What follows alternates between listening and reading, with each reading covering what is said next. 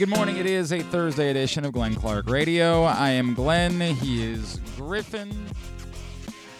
It's that thing where I'm like convincing myself that because it's been sunny and not 12 degrees outside, that means that spring's not that far away, which means that I'm setting myself up for misery. Well, we'll know tomorrow. Why? Groundhog Day. Oh, right. You come off as the type that actually believes it. Well, what do you mean, actually? I know what I'm doing to myself. Like, I had this moment that I'm like, I can put on a hoodie again today. Like, it might be over. Maybe it's over. No, I threw that heavy jacket on. Nah, not needed. Not necessary today. I just know that I'm setting myself up. I know that I'm putting myself in position because, as everyone knows, I dress for the weather that was yesterday. Checking the weather is just not something. Whatever the weather was yesterday, I'll dress for that today. See how much trouble you'll be in tomorrow. So I know that at some point this weekend, next week, whenever it is, when we should have been in Las Vegas, I'll be putting on a hoodie and walking outside and feeling, whoo! Just know that's the way that it'll go. You'll probably be okay this weekend. Yeah? Yeah. That's what our friend Charlie over at 105.7 was telling me. Yeah, it actually looks like consistently, like high 40s, low 50s for the next week or so. We can do that. Yeah. We can do that. Downright summerish. Love that. Love that. Hi, good morning. It is Glenn Clark Radio. On the program today, we will continue discussing the sale of the Baltimore Orioles. They made it official yesterday. Learn more about the group that's involved. Some notable folks. We're not missing too much. It's supposed to rain in Vegas next week. In Vegas? Yeah, that's the... Might ruin the Super Bowl. Right. Not sure they're prepared for that. So weird. we will talk more about it. Our friend Buster Olney, who some of you hate. It's fine. We've had our conversations over the years, and I'm going to guess that Buster Olney's tune is probably going to be a bit different about the Orioles moving forward with John Angelos no longer the point person whenever that becomes official. So I say the Orioles made it official. The Orioles made the announcement that they were doing it yesterday. Major League Baseball still has to approve and... Yeah, but as I've said a few times, my assumption is that happens somewhat quickly. I don't know if it's at next week's meetings that everything gets done because they do need to look over all the logistics and what it actually means and do their due diligence. But I also, in hindsight, have reason to believe that it's not just that this was coming. Marty Conway was like, I think everybody heard those rumblings. I actually can go back and look at some dates and in hindsight, some specific things that I was told last August and September. That again, with the benefit of hindsight, I said to myself, it's like that meme from The Wire. It's that, right? Like, I have a few things. I had like this light bulb go off yesterday. I'm like, is that? Oh, and so I reached out to somebody that I know, and I was like, hey, remember when we were talking last September? He's like, yep. I said, son of a bitch. I could have been more out in front of this. You could have been breaking the... Yeah, that's what it is. That's not my thing. But like in hindsight, this definitely dates back some time, which makes sense. You don't put together this group of people in 48 hours. Take 48 hours to put together this significant a group of people. So that's what it is. They're like the Avengers. Right. Owners assemble. Yeah. Everybody comes crawling out of the woodwork. Here's Cal Ripken and Grant Hill. Sweet. Michelle Kang. Kurt Schmoke. Everybody's like, what? Michael Bloomberg. Do you guys even know each other? They rip open their shirts, and they've got, like, Orioles onesies on. Actually, I kind of want to make that book now. I kind of want to look into that. We will chat with Buster Olney, and also Jared Diamond of the Wall Street Journal will join us. Hopefully he can tell us a little bit more about David Rubenstein. Later on in the program, Jahmir Young. Perhaps you've heard of him. I'm familiar with his work. He's been quite good. We will chat with the Maryland Star Guard about how they've been trying to get their season turned around the last couple of weeks as they head to Michigan State on Saturday. So that's all coming up on the program today. Today's show is brought to you by Superbook. You got a line for Towson tonight? I saw 7.5. Well, let's elsewhere. See. Why would you be going elsewhere, Griffin? Just because that was where I accidentally saw first. I apologize. I would say you should be going to Superbook and nowhere else. It is I would agree. 7 is the number. All right. Touchdown favorites tonight for Towson. So, I think I like them. Definitely revenge. Bad loss at Northeastern a couple weeks ago. But they don't have to win by 7 in order to get revenge. They could win by 6. They want to embarrass them. Charles Thompson's going to come out angry after the way his game went on Saturday. He got ejected, right? Yes, correct. Yeah. BS. Towson 7-point favorites at home tonight against Northeastern. That game is on TV. So if you're feeling something about that, and Griffin's telling you, you should be feeling something about that, then get to Superbook.com, download the Superbook app, use the code GlennClark23 when you sign up. You'll receive up to $250 in a same-day first bet match, win or lose. All right, so after we went off the air yesterday, it did become official that Mike Macdonald is departing the Baltimore Ravens for the Seattle Seahawks. As you heard when we were talking about it yesterday, we kind of thought that was likely. I think the surprise was that before the Ravens had the opportunity to announce their next defensive coordinator, Denard Wilson then, last night, departed to take the defensive coordinator job with the Tennessee Titans. So it's hard to tell whether that's because the Ravens had kind of made it clear internally that Anthony Weaver was going to be the next defensive coordinator. I don't know if they have a policy like, hey, we have to make the job open for, companies have different policies related to jobs that you have to post them, something like that. I would think the Ravens being a private company, they wouldn't have as many stringent rules, although I guess the NFL might have any. I got to be honest with you, a little bit out of my gourds on this one. Maybe the Ravens have to have the job available for a certain amount of time, although I do believe there have been other times in the past where they have simply announced a succession plan. Right. So, and I guess that would have to be the rule. Like, they have to have that in place beforehand. Does the Patriots? Does the Rooney rule now extend to coordinators? Do I remember that? Hang on a second. That might be part of the issue. Although, considering Anthony Weaver is black, I don't know. Hang on. Rooney rule coordinators. The NFL approved changes requiring every team to interview at least 2 external minority candidates. For a coordinator job, 2 external minority candidates. So there's your answer.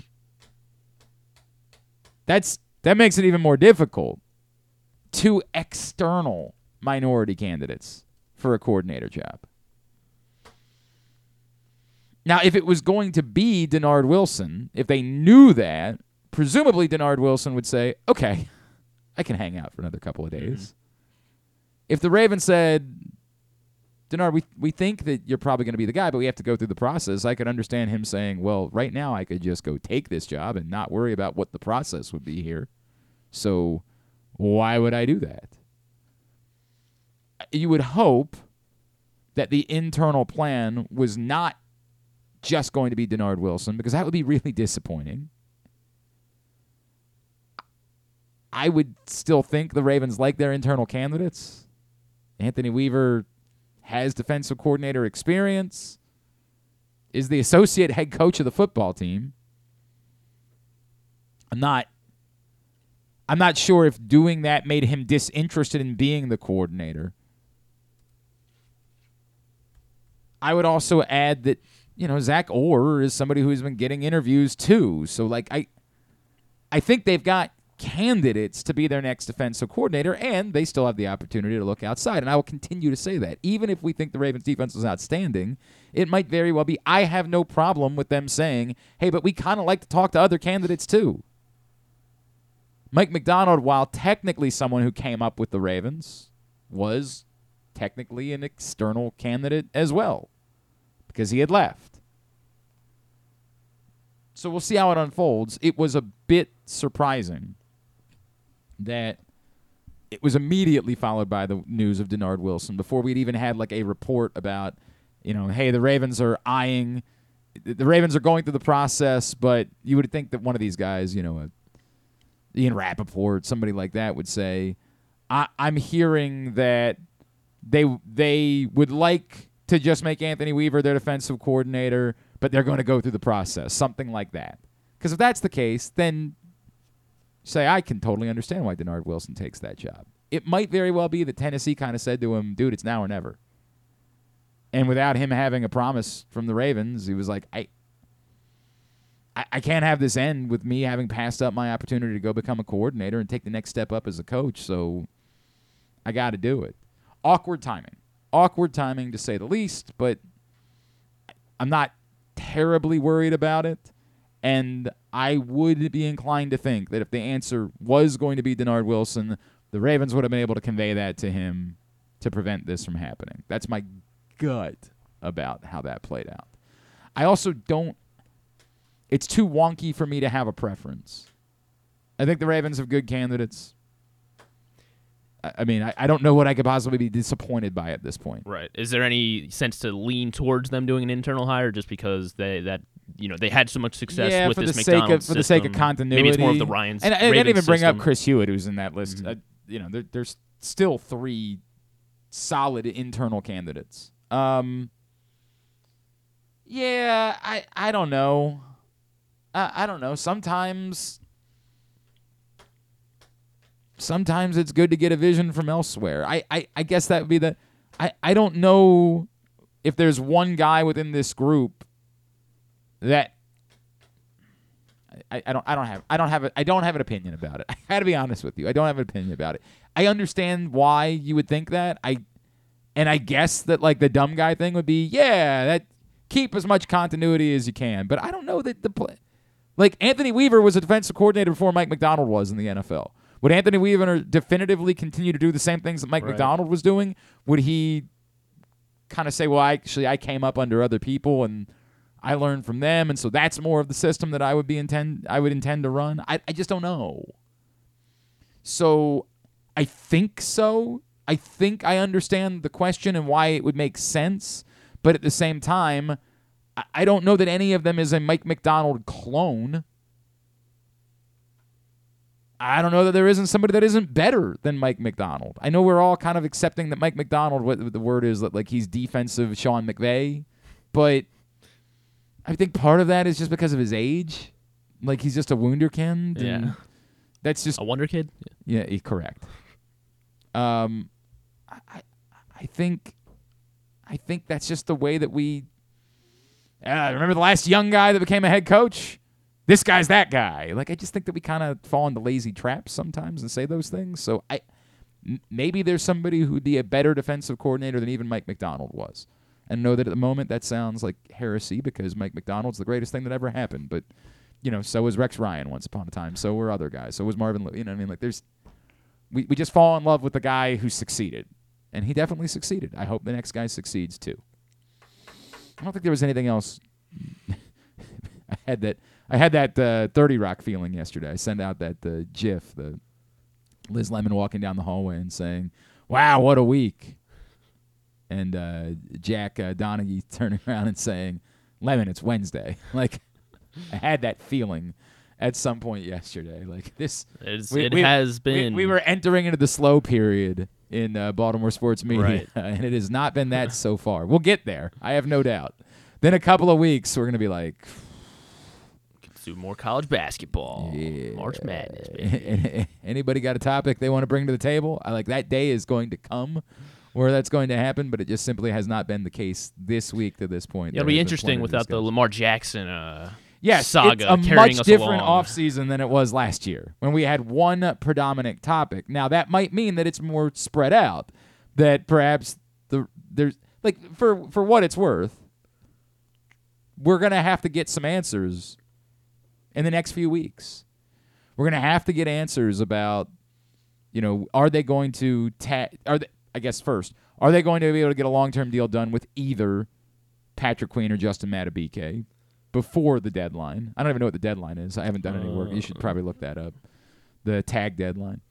I guess I could throw Geno Stone in there as well, but I just think that's so unlikely. Like, I've made peace that Geno Stone's going to be wearing a different uniform next year. He's got Lions written all over him. When the Lions were bad, that was definitive. Well. I don't know if it's still like. By the way, it could be the Seahawks or the Titans now, right? Like, that's the other thing to keep in mind is that when your coaches leave, they have a tendency to want to bring their guys with them. And so could it be something like, so now the Seahawks need D-line. So if he tells Matabike, we're giving you Donald money, don't sign a tag. Well, but or sign a tag, and we're gonna. That's the difficult part. If he told him don't sign a tag, he'd still be waiting for another year. Right. There's nothing to benefit for Matabike to not sign the tag other than to just not make money. Like, he doesn't get out if that's the case, unless he's trying to force a trade, and then the Seahawks have to be willing to pay in that trade what the Ravens deem that Justin Matabike is worth. February 20th to March 5th is the tag tagging window. period. So March Yes. 5th is the deadline. Mm-hmm. So do they get a long-term deal done with either of those two guys so that they can tag the other? And yes, it is relevant to point out that likely the Seahawks and the Titans will have interest in Ravens defensive free agents. That's just the way this goes throughout history. Coordinator or a position coach leaves to take a higher job, they have a tendency to want to try to go after the guys they're familiar with. So it wouldn't stun me at all to see Patrick Queen in Seattle, Geno Stone in Tennessee, something along those lines. The Ravens have the ability to make sure that one of them is definitely going to stay in Baltimore. It's possible they could have more than one of them stay in Baltimore. But we'll have, those dominoes will start falling. At some point, we'll get answers. They're also going to have to make decisions about the guys whose cap numbers are inflated. Ronnie Stanley is not going to be a $26 million cap hit next season. That's not going to happen. I can say that with almost certainty. I would say I'm 98% certain that he will not play at a $26 million cap hit in 2024. Oh, you know what? I meant to do Brian McFarland this week. I don't want to do that with Stan tomorrow. See if he wants to come on today. We have some time in the 11 o'clock hour. What else do we have going on? Anything? We have Jahmir Young, obviously, but we have some time, right? We do. Tell him that's my fault. I meant to tell you that. We always do that every year. We get to, the season ends, and then we have a Brian McFarland conversation, and I truly F that up just because, again, we've had so much going on. We've had a week. So we'll have to get an answer on Ronnie Stanley for sure. Because the number's not going to be $26 million. But there is the danger because that's only $9 million worth of savings.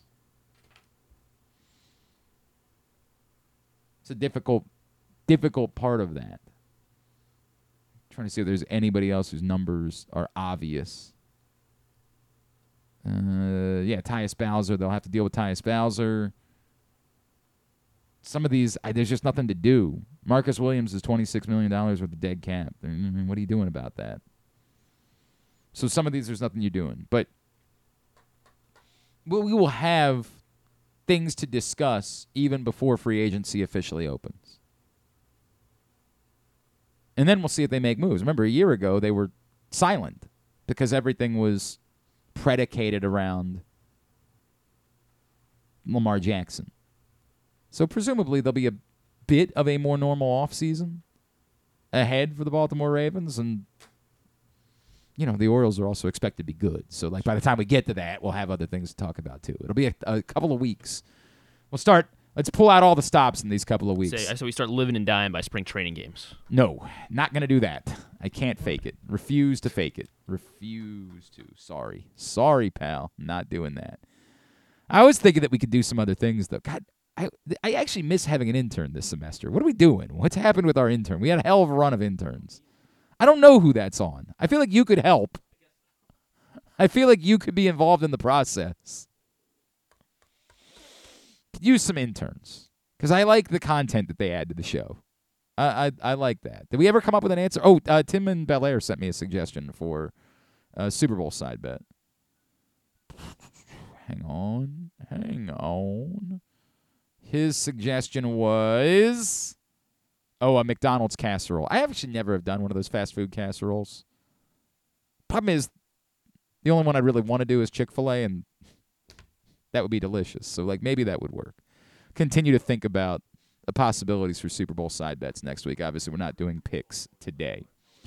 All right, today's show is also brought to you by Goose Flights. Goose Flights is available all over town. Available in cans at your neighborhood Glory Days Grill, at Alonzo's in Roland Park, at the Green Turtle Sportsbook in Canton. Also available in cans and six-packs at Guilford Hall Brewery and Station North, as well as at Costas Inn in Dundalk. And available in six-packs and cases at the Wine Source in Hamden. And we are working on some other locations. I've had people say, hey, could you bring it out further into the burbs? Well, depending on where in the burbs you are, you can go to your neighborhood Glory Days Grill. But we get it, and we're working on it, and we'd like to extend it into other areas in the Baltimore metro region. So we are working on that. What's important about Goose Flights is not just that it's delicious, but that it continues the legacy of the late, great Tony Siragusa. Because we have partnered with the Siragusa family and the Goose Flights Foundation. Tony had this vision, and his daughter Sammy has now taken control of the Goose Flights Foundation, which provides non-emergency medical transport for those in need. $1.98 from every can sold goes to the Goose Flights Foundation and the work that they are doing. So we are really proud of this, and everybody that's come into town has told me, wow, it's actually really good. Yeah, it is. Go to PressBoxOnline.com/gooseflights in order to find out more about where Goose Flights is available today. I know it's a mouthful every time I read the list, but it's all listed at the website.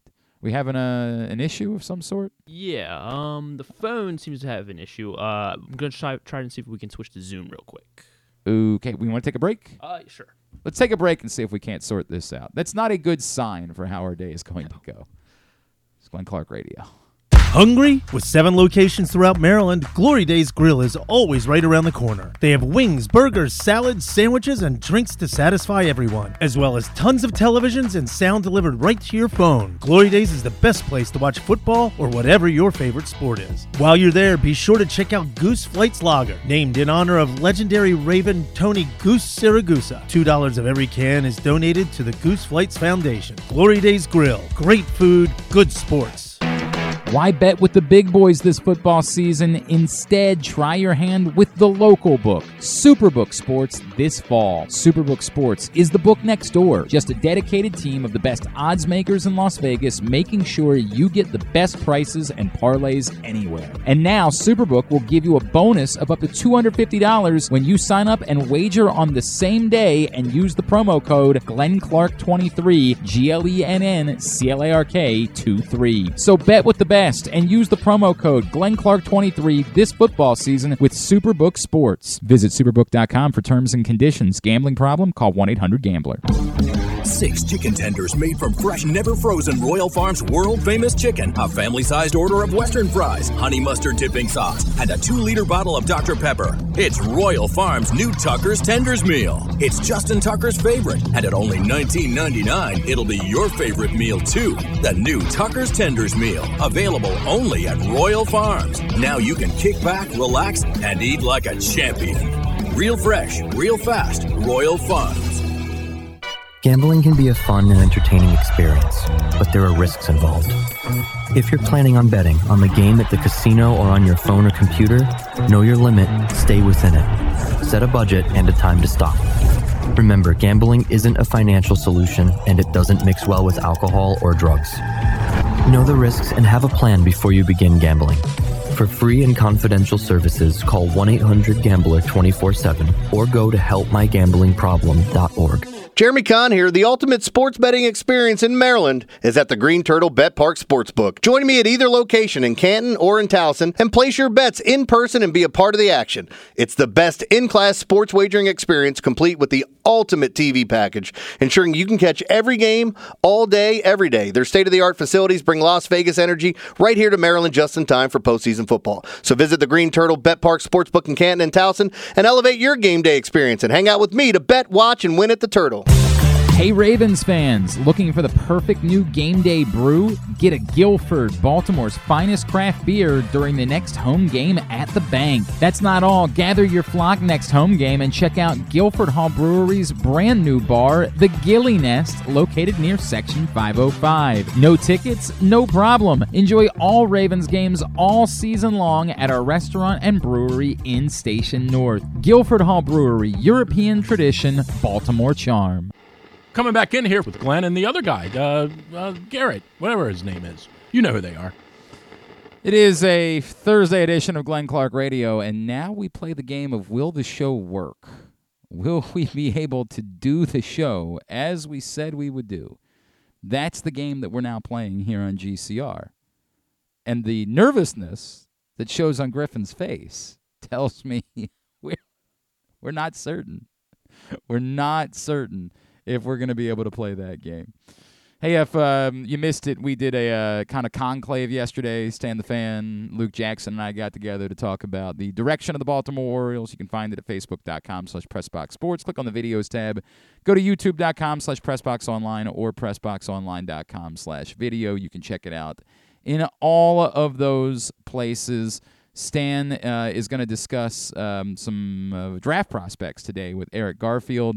And every Monday, Stan, Luke, and Ross Grimsley get together at facebook.com/PressBoxSports, so you can find that every Monday afternoon. All right. I think we're going to be joined. We are. Very good. I appreciate him working with us through the technology issues that we're having today. Joining us now, he, of course, covers Major League Baseball for ESPN, a friend of ours. He is Mr. Buster Olney, and he's back with us on GCR. Buster, it's Glenn. Always appreciate you taking the time for us. Thanks so much for doing this morning. Yeah, I mean, look, when you say there are tech issues in our business, it's redundant, right? We all work through it all the time, so no problem at all. Thank you, sir. Really appreciate it. Buster, it's weird because you and I have had this conversation before. I know you've never had ill will towards the Orioles. You wanted to see the Orioles take advantage of the opportunity that was in front of them, and the ownership group that was in charge simply wasn't doing that. With that in mind, I've got to think that you believe that this is a very good week for the Baltimore Orioles and for their fan base. What an incredible opportunity for the franchise. And great days you would assume are ahead for the fans who, if you know better than I do because you're there, there's been just so much frustration. For the incoming owners, what an incredible opportunity to be heroes riding in, right? You take over a team that has the best group of young players in baseball. They have no payroll obligations. They have a fan base that's getting juiced, with a passionate group of fans who are going to support this team as they go forward. And more specifically, in this moment, there are still incredible opportunities for the team to make additions before 2024 and augment the club. I have seen a lot of examples in baseball history where even before a sale is formally approved by other owners, the incoming owner will give a wink, wink, nod, nod to the outgoing owners and say, look, we want to make a splash. So we're going to give you the go-ahead to go ahead and make some deals. And right now, we know the Orioles. I mean, they have this, terrific lineup. They need pitching. You can go sign Blake Snell.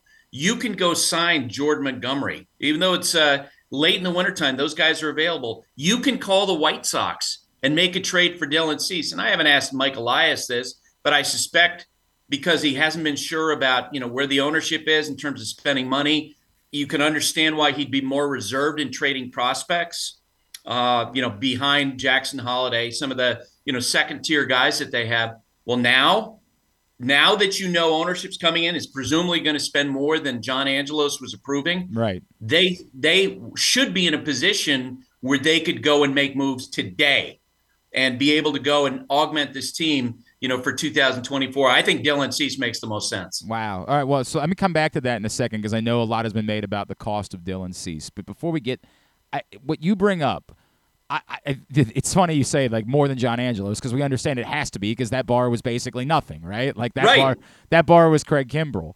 So I think that part of the excitement is that anything is better than nothing. But do you have a sense in the first, 36 hours of this at all for what the line is between the nothing that the Orioles were spending and where this David Rubenstein group would be willing to go? Because I do still, think like this is private equity. This is someone who wants to make profits. The Orioles are still a smaller market team. Like I'm not expecting them to suddenly become the Dodgers or the Yankees or the Mets tomorrow. Do we have a line for where we think they're willing to go, and how much did David Rubenstein's statement yesterday maybe reinforce the belief that it's definitely going to be spending something? Yeah, I don't know. Like I can't tell you what their payroll is going to be next year. Is it going to be 120 million? Is it going to be 140 million, 180 million? But I think your point about the low bar is dead on. Look, if they do anything, I wrote in a column yesterday that if they were to sign just one of the three, primo young players to a long-term deal, the way the Braves have, Adley Rutschman, Gunnar Henderson, Jackson Holiday, just one of the three, that would distinguish them from John Angelos' stewardship of the team. If they happen to sign all three, they'd hold a parade. Correct. Right? Yeah. If they go out and add, let's say they take the payroll to 160 million, good Lord. Where would that take this team if you were to spend the money, to augment it for this year, for 2025? It would create so much opportunity for the front office. I don't know where it's going to be, but even a little bit more is going to be better than where they've been. It just to back that up, it seems that you have no fear. Buster, there's always this part of me that when we deal with super wealthy people, that these people might have egos and might say, yeah, you got things that are working, that's cool, I want to do things my way. It sounds like your belief is more, there's no way this group is coming in and looking at the Orioles and looking at Mike Elias and looking at the progress they've made in drafting, developing, international, everything like that, and saying, we'd rather have our own people doing things. We don't care about what's working for you. No, I don't think so. But your point is well taken, because we've seen a lot of examples in the past where ownership groups have come in and sort of bulldozed, front offices. I don't know, David, I don't know exactly how he's going to run the team, but we go back to the whole point that given how it's been run, and I'm not talking about the front office, I'm talking about the decisions that John made to tank for, 3-4 years to maximize profits for ownership. That whatever this ownership group does, it can't be worse. Like it just can't be worse in terms of where the payroll is. Buster Olney is with us here on GCR as we're discussing the upcoming Orioles ownership change. Buster, you brought up Dylan Cease. The issue, as I was to understand, we keep hearing the sun and the moon, right? We keep hearing that the asking price is so insanely high that no one is willing to go there. Are you suggesting that perhaps that changes, to your point, because David Rubenstein has the ability to say, yeah, we might have to pay a lot, but we need to pay a lot. We need pitching. And if for some reason it doesn't work, or if we are willing to spend to make up for whatever it is that we're losing. 100%. That's exactly right. You would assume that, when he's talking about wanting to get a championship trophy back in Baltimore, I mean, that's what it's going to take at this point. Yeah. Anybody in baseball can see it. They need a starting pitcher. They need more depth on that side. That played out in the postseason. Dylan Cease, I mentioned, if you wanted to completely protect the farm system, you could go sign Jordan Montgomery. Right. You could sign Blake Snell because you wouldn't have to give up prospects. And I personally, I don't know why the Red Sox haven't signed him. I don't know why the Yankees haven't signed Jordan Montgomery. And to me, he would make a lot of sense for the Orioles because you could, if you have some payroll flexibility, you could add the left-handed starting pitcher that you need in a Jordan Montgomery, and you could protect the farm system. If we don't want to give him, and I don't know what the numbers that Scott Boras is asking for now, maybe $160 million. If you don't want to make that commitment, then what you could do if you're the Orioles, because they're so loaded in the farm system, is that you could tell the White Sox, look, We're obviously not talking about Jackson Holiday. Right. We're not talking about this guy. We're not talking about this guy. You basically have your no-touch list, and then you say we're willing to talk about the other guys. This is, Billy Beane for years told me that's how he makes deals. Okay, if I'm going to trade you my, great young starting pitcher, then I'm going to need maybe your number 4 prospect, your number 6 prospect, your number 8, ownership now can go to Mike Elias and say, look, go ahead and make those moves because we will fill in the gap. We'll give you more money to do those other things. I think if they do have payroll flexibility in this moment, I think Jordan Montgomery is the way to go. It makes a lot of sense to me, Buster. The other thing I would say too is that they still have a problem here, and it's a good problem to have. I understand, but they still have the problem of this glut of prospects in the infield. Like, they can't all have roles with you have to do something. You can't just keep hoarding these guys forever and having Major League Baseball players playing at AAA. It makes no sense. Glenn, the team that has demonstrated that to us, has really made that point for you, are the St. Louis Cardinals in recent years. Yeah. How many position player prospects have we heard about with the Cardinals? Dylan Carlson, number 1 pick, on down the line, and they have been incredibly indecisive. Rather than say, look, this prospect has this value right now. We're going to make a hard decision. We don't see him being in our mix, so we're going to take advantage of his value right now. We saw the Atlanta Braves do that early in this offseason with Vaughn Grissom, where they looked at their team. You got Ozzie Albies signed long-term, the other infielders there, and everyone had seen enough of Vaughn Grissom where they felt like he's not going to be the everyday shortstop. So while he's low on service time, while he's inexpensive, then they said, we're going to take advantage of his trade value right now because we don't project him to be in our lineup, and we're going to flip him for Chris Sale. That is, to your point, that is the sort of decision that the Orioles are going to need to make 100%. Rather than just sort of hang in, because the value of all those guys is they add service time or as they linger in the minor leagues, it depreciates what they can get in the market for them. All right, talk me through Buster Olney with us in GCR. Talk me through, because I'm worried that in hindsight we might look back and say the timing was 2 years late for when David Rubenstein arrived in relation to the 3 players that you referenced and doing extensions. Adley Rutschman's now only a year away from arbitration and signed for real money when he signed originally. Jackson Holiday and, of course, Gunnar Henderson are both repped by Scott Boras. Right. What is the reality? Like, can it be done with any of this group? I'm nervous about this now that we are a little bit into the process with Rutschman and knowing what you're working with Scott Boras and the other 2. Can this group bridge that gap and get it done to get these guys locked in? It's a great point, and you're right to say they're essentially swimming upstream. It seems crazy that if a player is in his first and second year, it might be too late to sign those guys to major extensions. Boris's history is he likes to have his guys go year to year, as he did with Juan Soto, through their early years of service time, arbitration until they reach free agency, because that's how you can get the most amount of dollars. Generally speaking, my sense is that's been Scott's advice. But there have been players who have said, you know what, I can't turn down this amount of money. Ronald Acuna Jr. was early in his career with the Atlanta Braves. They offered him $100 million, and they coaxed him out of giving up that service time and giving up his free agency and deferring that. There's at some point, maybe there could be a price point. I don't know. That comes down to what Gunnar Henderson wants. It comes down to what Jackson Holiday wants. So it just is going to go player by player. You could, if you're the Orioles, go to Adley Rutschman and basically say, what's it going to take?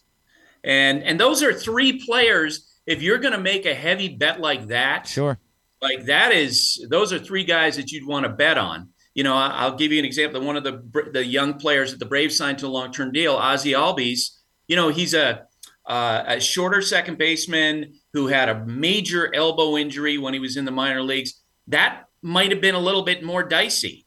But when you're talking about these 3 guys, generational talents, then maybe you do go and say, okay, we're going to make sure that happens, in part because imagine, the perception points that you're going to get if you pay, you pay an Adley Rutschman $20 million more than you're comfortable with. In the end, in terms of this, what the signal is to the fan base, it may well be worth it.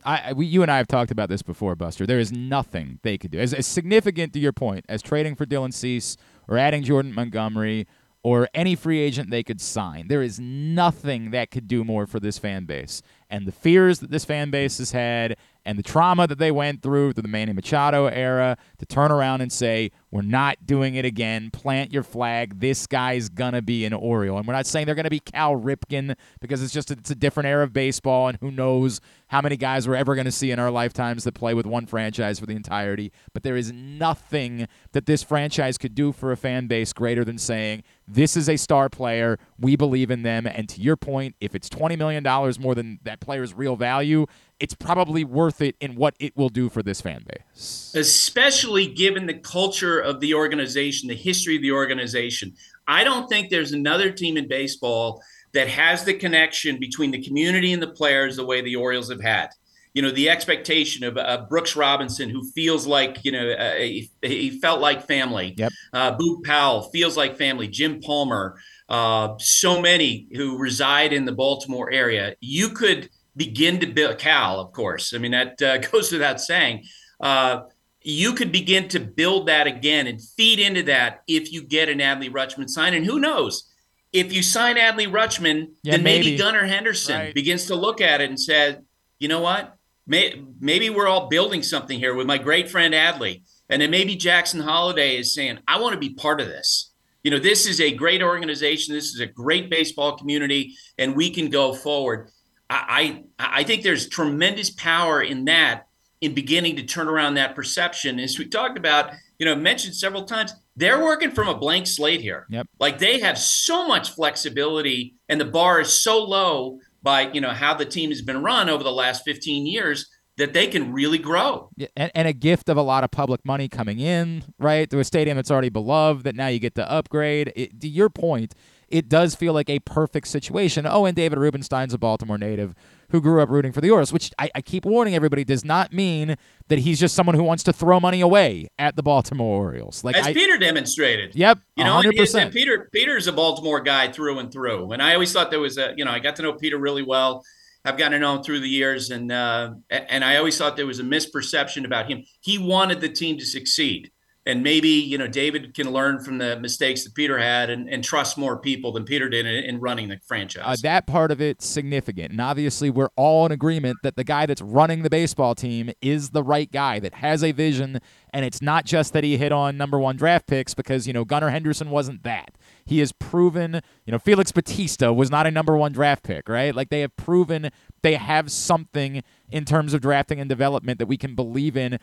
Is it fair to say there's a special sauce that we can buy into in what Mike Elias is doing running this baseball team? 100%. And look, they followed the same path as in Houston. Yep.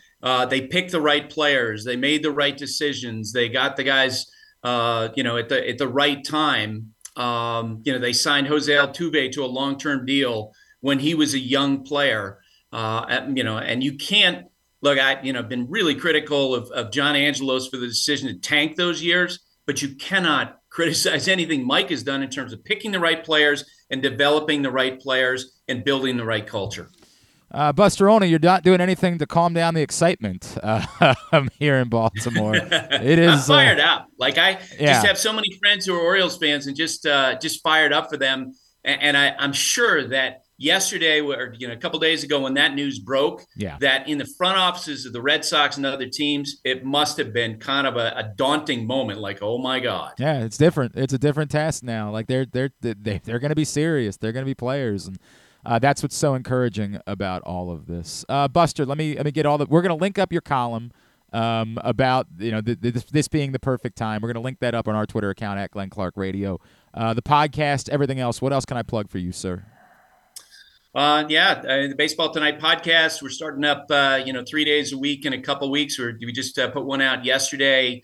And then, all the stuff that we do at ESPN. I'm headed down to Florida on the 14th, and we'll be in camps all spring. Awesome. Buster Olney, always appreciate you. You've been great to us over the years. At Buster_ESPN. Thank you for hopping on, and let's chat again real soon, all right? Okay, that sounds great. Thanks, Glenn. Thanks, Buster. Buster Olney with us here on GCR. Boy, he's fired up, right? Like he sounds. There's a he's not, right? But like there's a little bit of him that sounds like it's a relief to him. And he points out, like, from his time here, he's got a lot of people in his life that are Orioles fans, and he's happy for them. And he was always clear. Like he was never when you guys would accuse Buster Olney of hating the Orioles, it was never that. His point, I thought, was well taken. I'd like to see this group. He and I went back and forth about the tanking thing, and I said the rules set up for it to benefit the team. I understand why they're doing it. I got his point.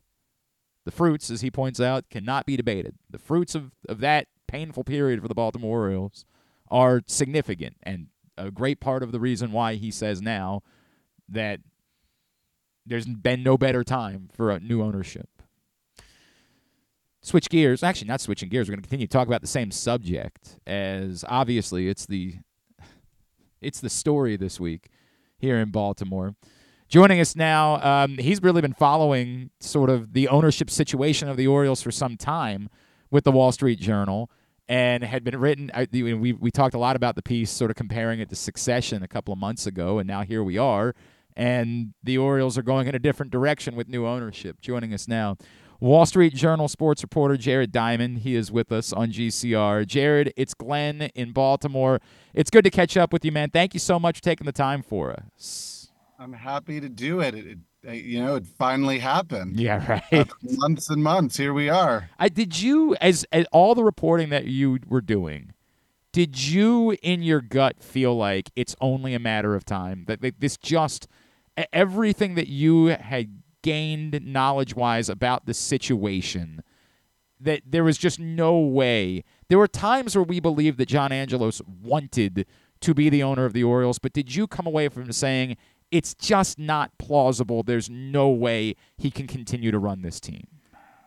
That's a very interesting question, because my mind on this changed every week. Yeah. Which I think says a lot about John Angelos. If you know John Angelos, talk to people that know John Angelos, you could talk to 5 people who talked directly to John Angelos and ask them, so what is he thinking? And you'll get 5 different answers.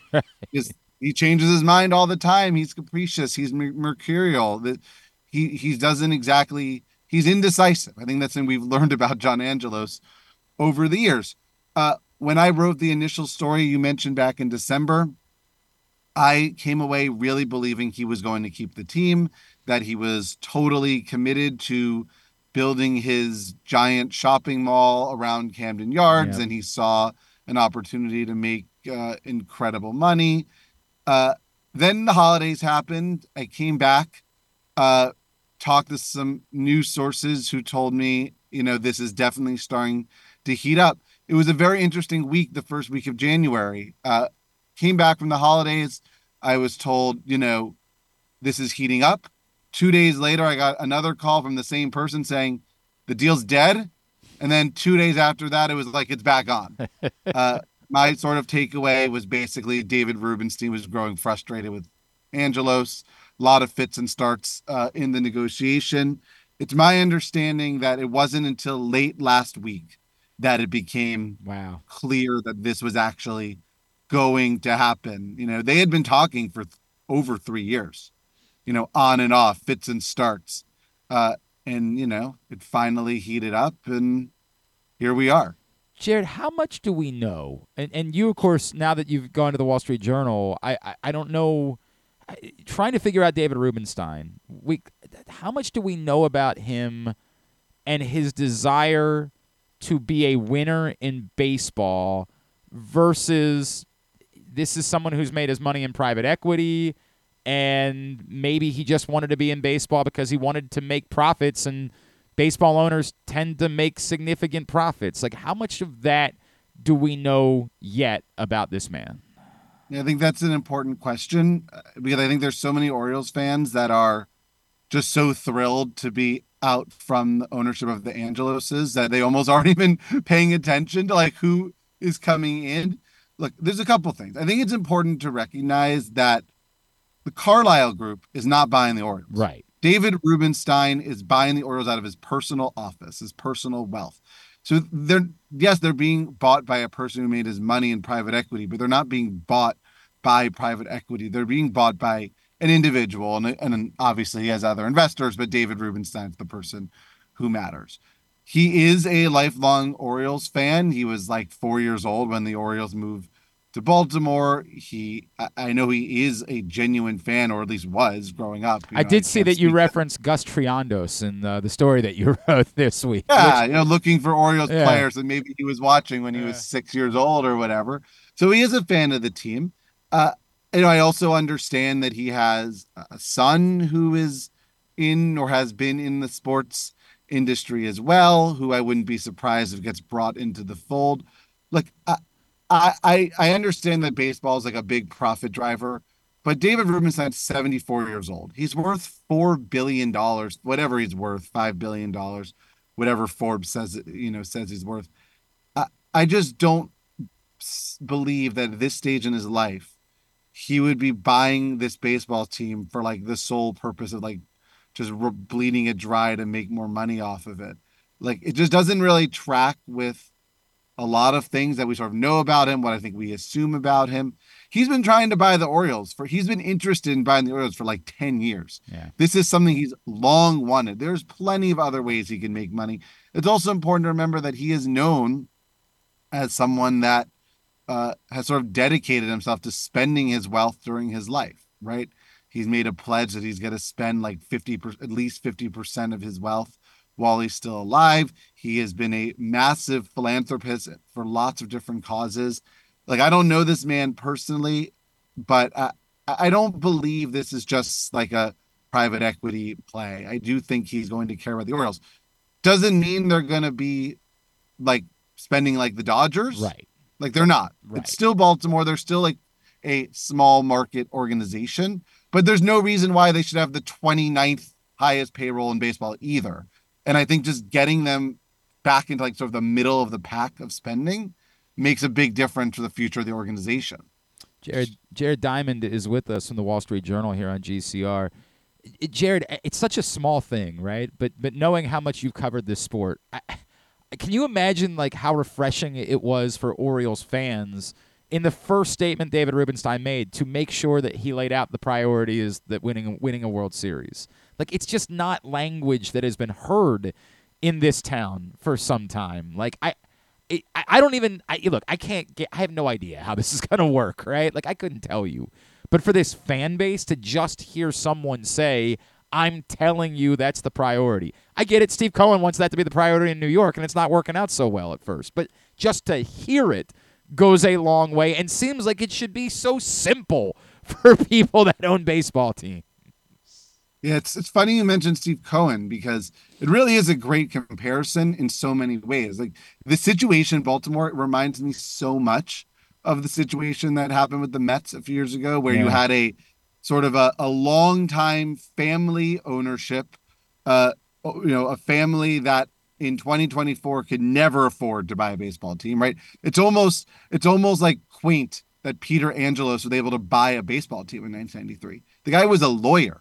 I know he was a very successful lawyer. He was a lawyer. The Wilpons in New York were real estate developers. Right. These are not people that own baseball teams these days.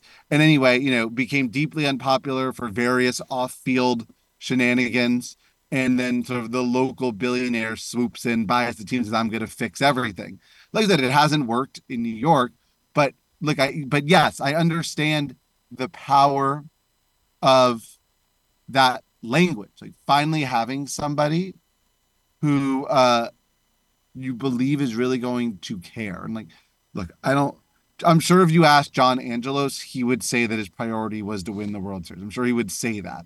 But it's true, like the actions of that family would suggest that they had other priorities. And I don't think that'll be the case with Rubenstein. Like, I do believe he's going to put his money where his mouth is. I do think you're going to see, look, I don't know what's going to happen, but there's a much better chance today that they're going to be able to keep Adley Rutschman and Gunnar Henderson than there was 2 days ago. So that in itself is valuable. I completely agree. I think just using the words much better chance, I think it's a great way to define all of this, and I think that's a very reasonable feeling to have. Jared, I've brought this up with a couple of people I've talked to this week.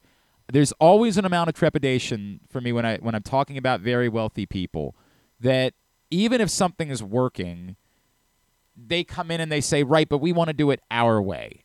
And I think it's easy to say, hey, why would you want to buy the Orioles and not have Mike Elias run the baseball team? It's working.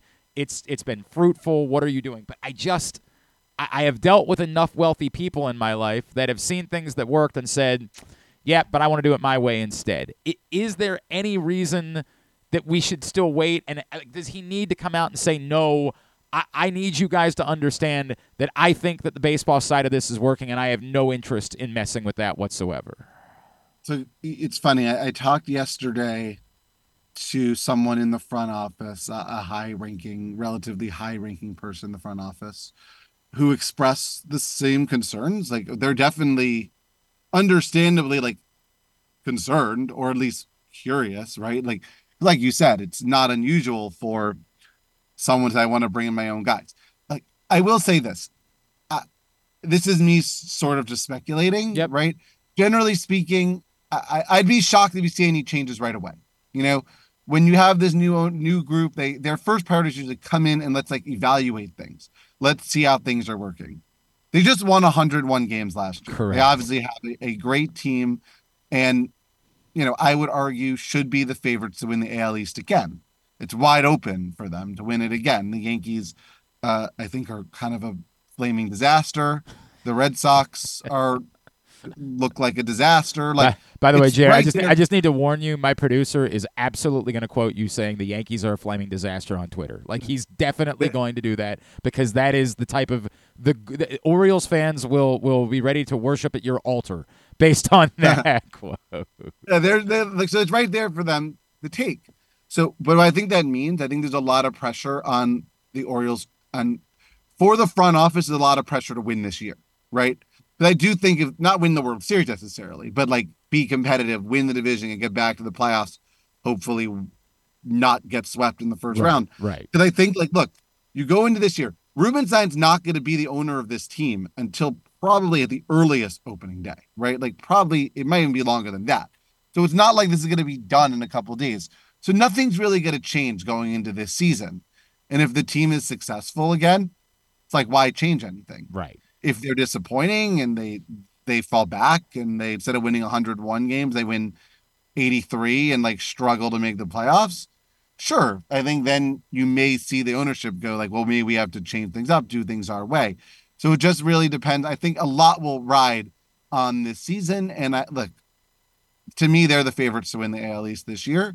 They just have to go out and do it. Do you think it's at all possible that there could be an agreement in place for David Rubenstein to say to John Angelos, hey, until I take over, if you wanted to spend some money right now, we'd be willing to say that's okay? Is it possible there could be a gentleman's agreement that could allow the Orioles to make a move before opening day? That's I don't know. Yeah. I would hope that ownership is out there trying to make the team better. I mean, honestly, the Angeloses should have been doing that all offseason. Of course. Yes. How do you not want to improve on this team? Yes, they were amazing last year. Yes, all these young players are going to be a year older and you hope better. Yes, there's a whole pipeline of young stars right behind them, but how do you not want to build on it? Especially after getting swept in the first round of the playoffs. But I'm not a baseball owner, and I don't pretend to understand what these guys are thinking. You can't always get into the minds of these people and exactly what their priorities are and what matters to them. I keep coming back. The better chance to me is the thing that I keep coming back to. That I think it's such the appropriate way to say this. We don't know what's going to happen. This can't assure that the Orioles are going to vault in the World Series winners, or that even they're going to be able to sign Adley Rutschman, Jackson Holliday, Gunnar Henderson. There's still issues. Two of those guys are Scott Boras clients that you're going to be swimming uphill or upstream. I don't know what I'm trying to say. I talk for a living, Jared. But I think just saying there's a better chance is the exact appropriate way to talk about why this is such a positive development for the folks in Baltimore. But while we were talking, someone in the Rubenstein family must be listening to your show because someone with the last name Rubenstein just followed me on Twitter while we're talking. So someone's paying attention over there. Hey, That's man, funny. I'm glad they're connecting. I appreciate that. Look, you never know what's going to happen next. And I think Dan Connolly kind of talked about this yesterday, and I think it's a fair point that when Peter Angelos bought the team 30 years ago, 100%. there was so much excitement that they were finally out from under the previous owner. So you just never really know. But I do believe that things were bad, right? I understand why there was a lot of frustration with the Angelos family as owners, especially as time went on. So yeah, I think there's reason to believe anything is better. Can it all blow up? Sure. Sure. Of course it can. Baseball is a weird industry. It's a zero-sum game. Only one team can win the World Series every year. Who the heck knows what's going to happen? But if I'm an Orioles fan today, I am thinking things are better than they were before. At least that's what I'm going into this with. And if it turns out to be wrong, it turns out to be wrong. But I don't see why you have anything other than sort of positive feelings about where things are going right now. At Jared Diamond on Twitter is how you follow him. We linked up his column this week of the Wall Street Journal about the Orioles sale. Jared, I've been a fan of your books. Is there one that we can plug for you today? We can read me at the Wall Street Journal, of course. I did write a book a couple years ago. It's called Swing Kings. Still out there, available where books are sold. Or just read the journal. That's also fine, too. Jared, always appreciate taking the time for us. Thanks so much for doing this morning. Let's talk again real soon, all right? It's great. You got it, guys. Jared Diamond with us from the Wall Street Journal. Appreciate him taking the time for us. I think that span of 40 minutes probably felt pretty good for Orioles fans. Two prominent, plugged-in people. And saying it the right way, right? I really do. I keep coming back to that phrase, there's a better chance. That's the way. That is the way. If you're trying to guarantee yourself of anything, if you're saying to yourself, I've said it all week, if the measurement of this is now they're going to lock down Adley Rutschman, Gunnar Henderson, and Jackson Holliday, I think you're setting yourself up for disappointment. I hope. I hope beyond hope. But the point that there's a better chance. And that's the best phrase to use in describing all of it. There's a better chance. Not just with those guys. There's a better chance of landing a pitcher.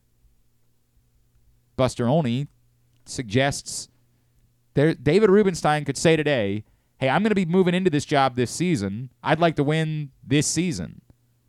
So he could go to John Angelos and say, make the commitment. I'm going to foot the bill. Tell Mike Elias he can go ahead and spend some money. I think it is reasonable to keep inferring that because David Rubenstein is in his 70s and buying the team now, that he probably wants to win now. I think it's a reasonable inference to make. I would say it's not like he stopped trying to win in finance. It's not like this is a retirement gig for him or something like that. He's still in his 70s, extraordinarily active. For what it's worth, the next president of the United States is almost certainly going to be older than him. The current one definitely is. The two that have a chance are both older than David Rubenstein. David Rubenstein has not quit on trying to make profits. I do think it's relevant to point out that it's not a Carlyle Group acquisition. It's a David Rubenstein acquisition that is separate. So I think all of it is reasonable to infer, But I don't think any of it cancels out any of it either. I don't think that David Rubenstein is just saying, well, hey, if I lose $2.5 billion in the next 10 years, all good, I'm at the end of my life anyway. I'll just throw money away at the Baltimore Orioles. I don't believe that. But I do think it's reasonable to infer, why would you want to become a baseball owner in your 70s if you're not going to have a little bit of fun? Like, if it was only about profits, as the point has been made, there are other things you can do to just profit. Why become a baseball owner this deep into your life if you don't want to get a little bit of the spoils? Standing and holding a trophy. Which, as I've always said, is effing bizarre that the owner gets to hold it first. Like, I understand, but at the same time, like, come on, man. Put the team together. No. Or she. No. Didn't. If they win a World Series the next 5 years, I'm fine with David Rubenstein. Trust me, if they win a World Series, I don't care if there's 80. If every member of the ownership group, Grant Hill, then Cal Ripken, and Kurt Schmoke, and Michelle, all of them, they all weird Michael Bloomberg, who has no association with Baltimore whatsoever, might never come to a game. Is there holding the trophy. God bless you. What if John Angelos gets to hold the trophy? He's going to be a senior advisor to the Orioles. Before the team. That'll be interesting to see what that means. Like, that's one of the things that, like, we were talking about it yesterday. I could see that being, like, you want to have a role where you can still be involved with, like, bringing concerts to the ballpark, because we know that's been a passion of John Angelos's. I could see that being the type of thing where David Rubenstein says, hey, we got to roll for it. If that's what this takes in order to make this work, we'll work with you there. I do think it'll be interesting to see how much John Angelos is allowed to continue to be involved in whatever this ballpark complex might end up being, because we know that's been something that he has been quite passionate about. I think the interesting part for David Rubenstein, one of the things that we've done this on this show a few times with the Live Work Play. By the way, hour number 1 of today's show is in the books. It was brought to you by the Green Turtle. Griffin, what's going on at the Green Turtle today? Green Turtle, if you're in Canton, from 6 to 8, Jeremy Kahn is doing Betting 101, and as well every Thursday at the Green Turtle Sportsbooks in Towson and Canton. You get a free $10 bet to use on whatever you'd like. I like the Tigers tonight, man. Towson Tigers, laying 7 points. So I would get on that at the Green Turtle Sportsbooks. You can experience the ultimate destination for game day excitement, great food, and live in-person betting. So go check out the Green Turtle Bet Park Sportsbooks in Towson and Canton. Go pick up your free bet and make some money while enjoying some sports and food tonight at the Green Turtle. So as I keep kind of, it's a danger that I'm repeating myself a little bit, and I apologize for that. But one of the things we talked about yesterday with Stan and Luke was that there's been a sheer geography problem in terms of what the Orioles are trying to do. And it will be interesting to see, because I do agree that these ballpark villages have proven to be better sources of revenue. As much as we might snicker at them, and look, I would prefer it to not just be a shopping mall. I'd prefer to not just be the Avenue at White Marsh. Like, I would like for there to be some creative aspects of it. As a kid, when they opened the Avenue, I was like 15 or so, and I lived in Perry Hall. I lived in Kingsville, but I went to Perry Hall High School.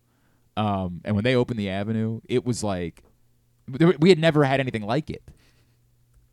You got to understand, everything was an indoor, cold, stupid shopping mall at that point. So, like, opening up the Avenue, we're like, what? You can walk around outside? Like, it's not as creepy when kids hang out outside as when they hang out inside at a shopping mall. Like, it feels less threatening. We had somewhere new to hang out. And then it worked for them because we didn't want to do that in the winter. In the winter, we had no interest. It was great for them. They were like, ha-ha, we fooled you. You're going to go back inside. Avenue was such a revelation at the time. Man, then years later they put in an ice rink. An ice rink.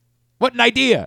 Anyway, I hope it's not like bad chain restaurants. Like, I hope that there's more of a vision for this ballpark village than just TGI Fridays down there. Yeah, a hula hands. You know what I mean? Like, I don't need that. Like, let's think outside the box a little bit.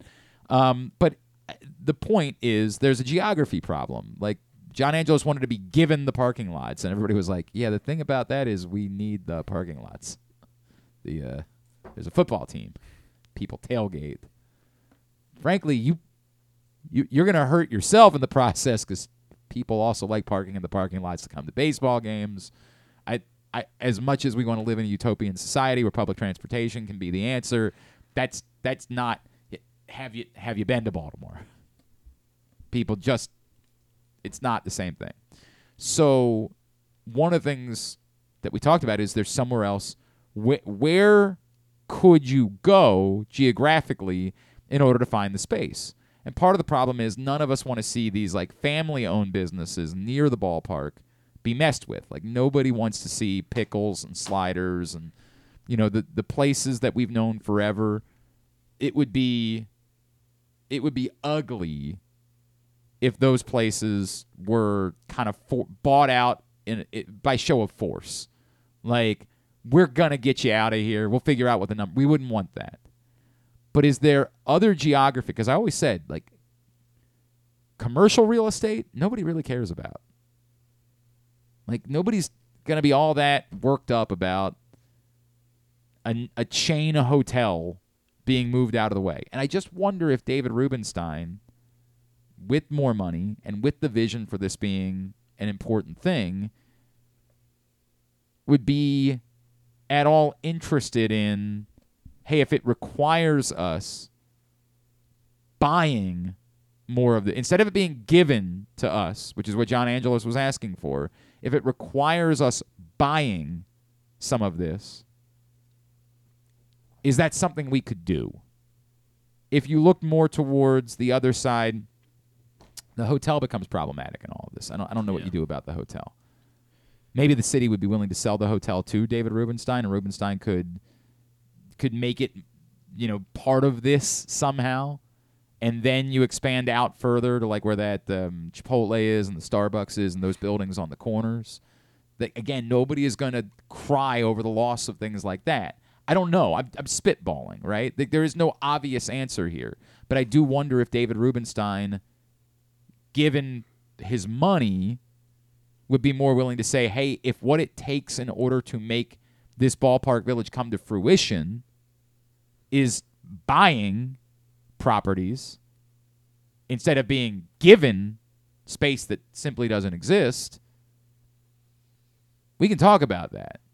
Or, you know, again, even if you want to use what's sitting as the parking lots, but you could find space elsewhere, and again, I got to look at the maps and figure that out, in order to build new parking lots, we can talk through all of these things. These conversations can be had. I just wonder if that will be part of this moving forward and what John Angelos' role specifically will be. But yeah, I mean, last couple of conversations would make it feel pretty good. Yeah. Make it feel pretty good. What Ravens loss? I think a lot of people have been feeling that way. And then it comes up again, and then people get mad one more time. That's the way that it goes. All right. It is a Thursday edition of GCR. When we come back in, 3 carries to Gus Edwards. Why would you? Like, why? Because everything was going started fine. Thinking about it. Why did you feel the need? Why'd you feel the need? I assume, given our issues, we never reached out to Brian. He cannot do today. He can't do today. That's a bummer. It is. I guess we'll have to do next week. I really do always like having that sort of off-season. We just had so much going on this week that it slipped my mind. So tell him I'm sorry. All right. I will. Maybe Monday. Maybe we line that up. We come back in. What time is Jahmir Young joining us? He can join us in, I said, in about 5 minutes. About 5 minutes. Perfect. That's exactly the time that we should chat with Jahmir Young from the University of Maryland, right here on Glenn Clark Radio.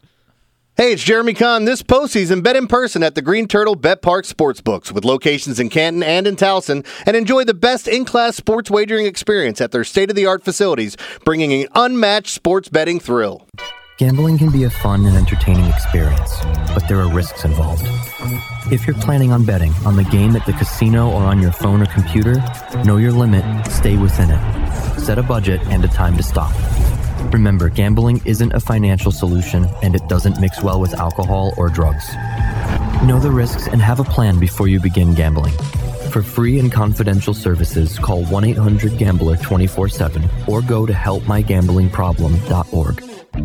Make the most out of every day in your Toyota RAV4. Available in hybrid or gas-only models. A RAV4 can get you where you want to go in style. Check out buyatoyota.com for deals on new RAV4s from your local Toyota dealer today. There's so much focus on sports betting these days, but I want to talk about an area that nobody wants to gamble on, where you choose to go out and spend your hard-earned dollars to eat. The Costas Inn is no gamble at all. The quality on their menu is outstanding, and the value is off the charts with a great and varied list of specials Monday through Friday. And the staples of the menu, whether it's salads, burgers, fish, they're all fantastic. And I haven't even mentioned the crabs or crab cakes yet. So check out the menu for yourself at CostasInn.com. When choosing a place to dine, never gamble on the food you put in your belly. The Costas Inn at 4100 North Point Boulevard, or call 410-477-1975 for reservations and your steamed crab orders.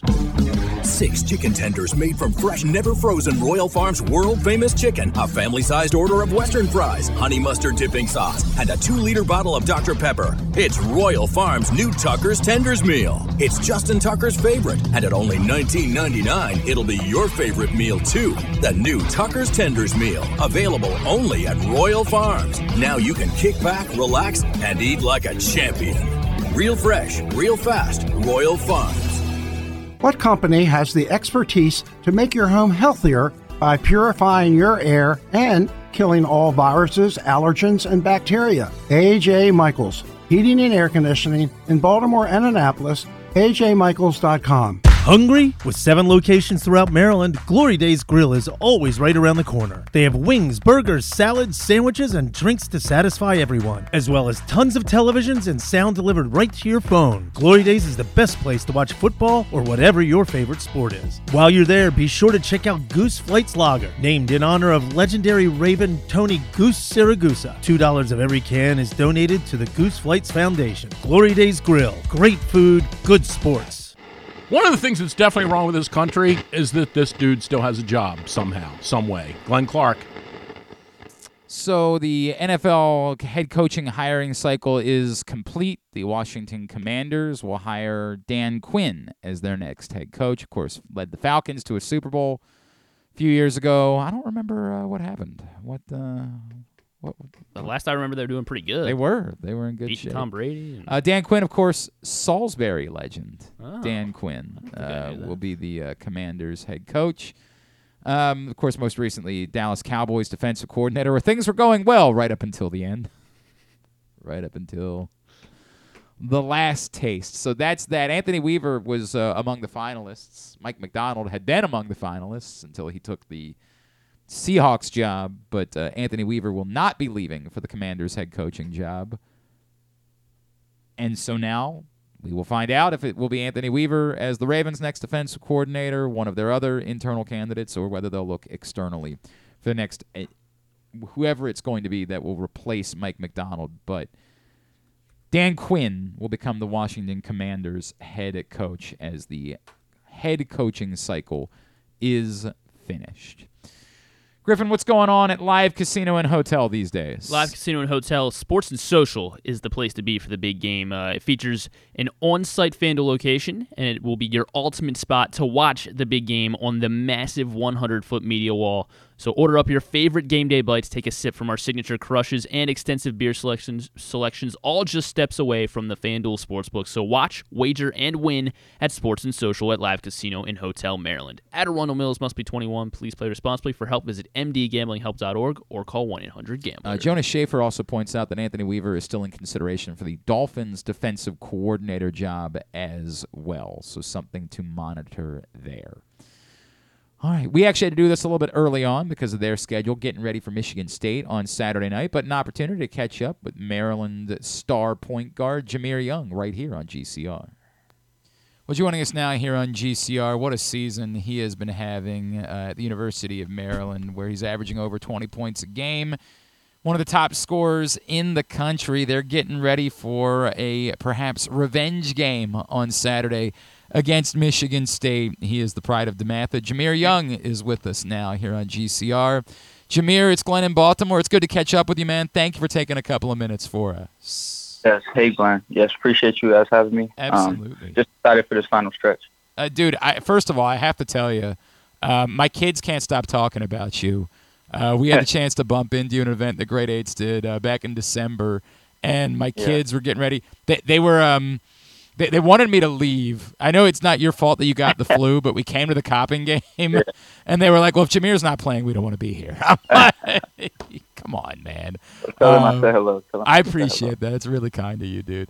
Jahmir, can you just sort of take me through? You and I have never talked about this, but this zone that you get into, and we've seen it a few times this year, the UCLA game stands out, obviously.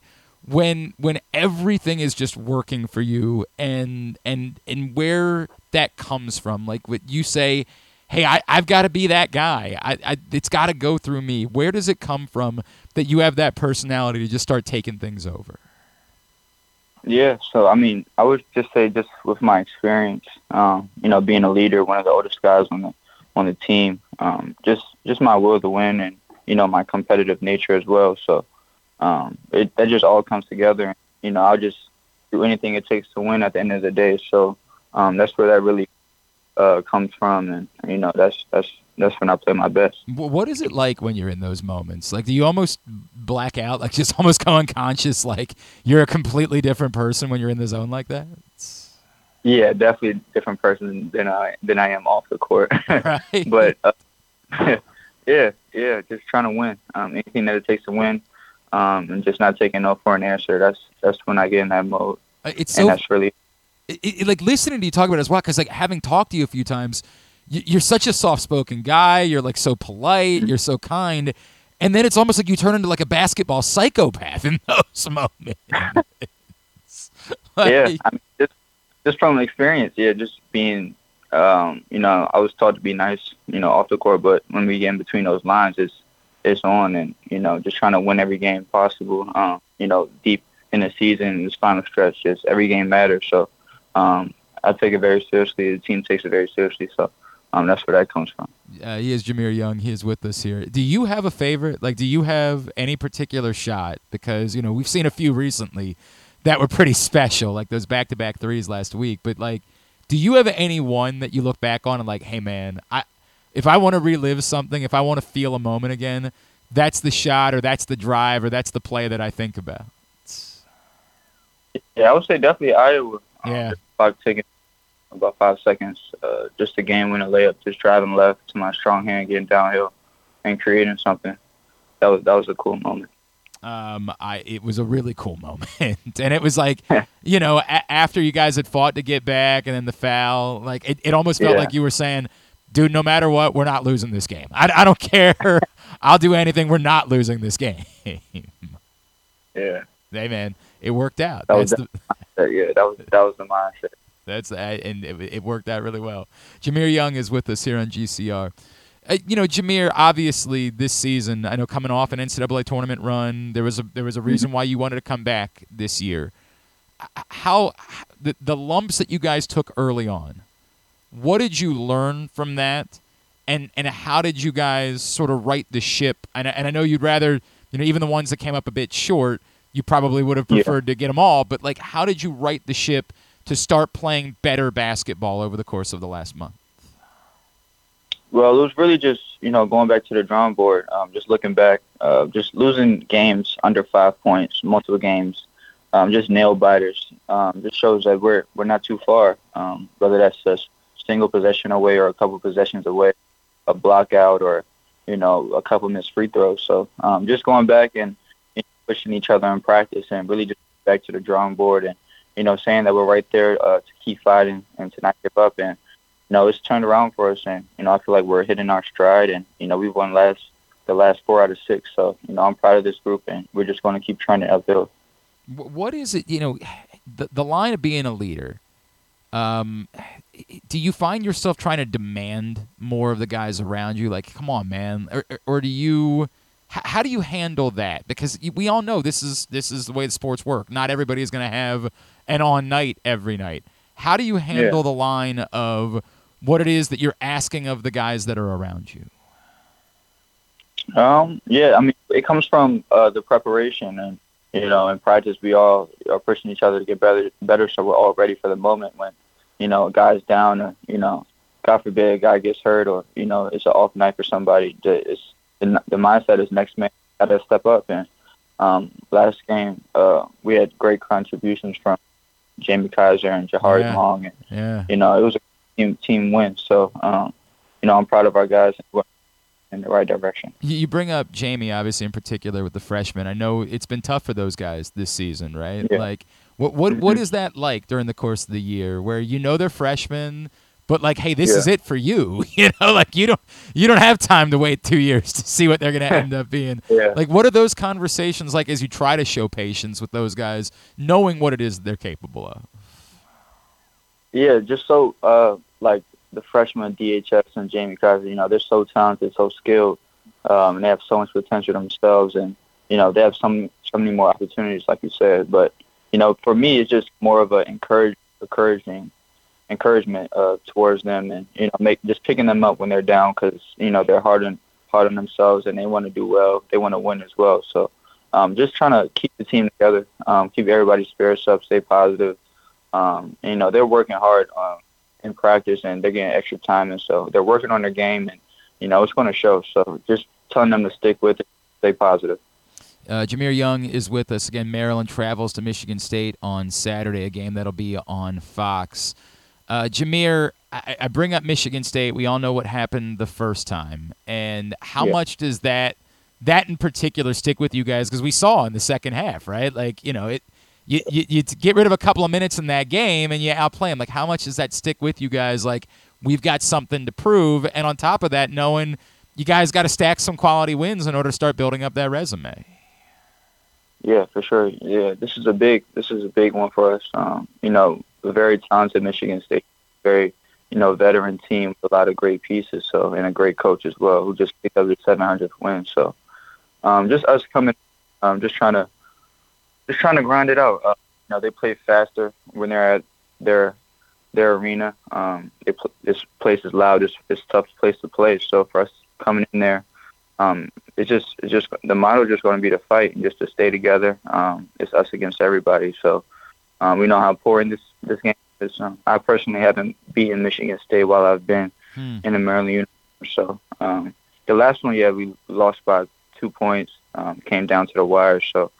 It shows that, we match up well with them, they're well with us, so it's going to be a good game. It's also, like, I keep thinking about all of these things, and you say you haven't won. Like, that's kind of crazy to me.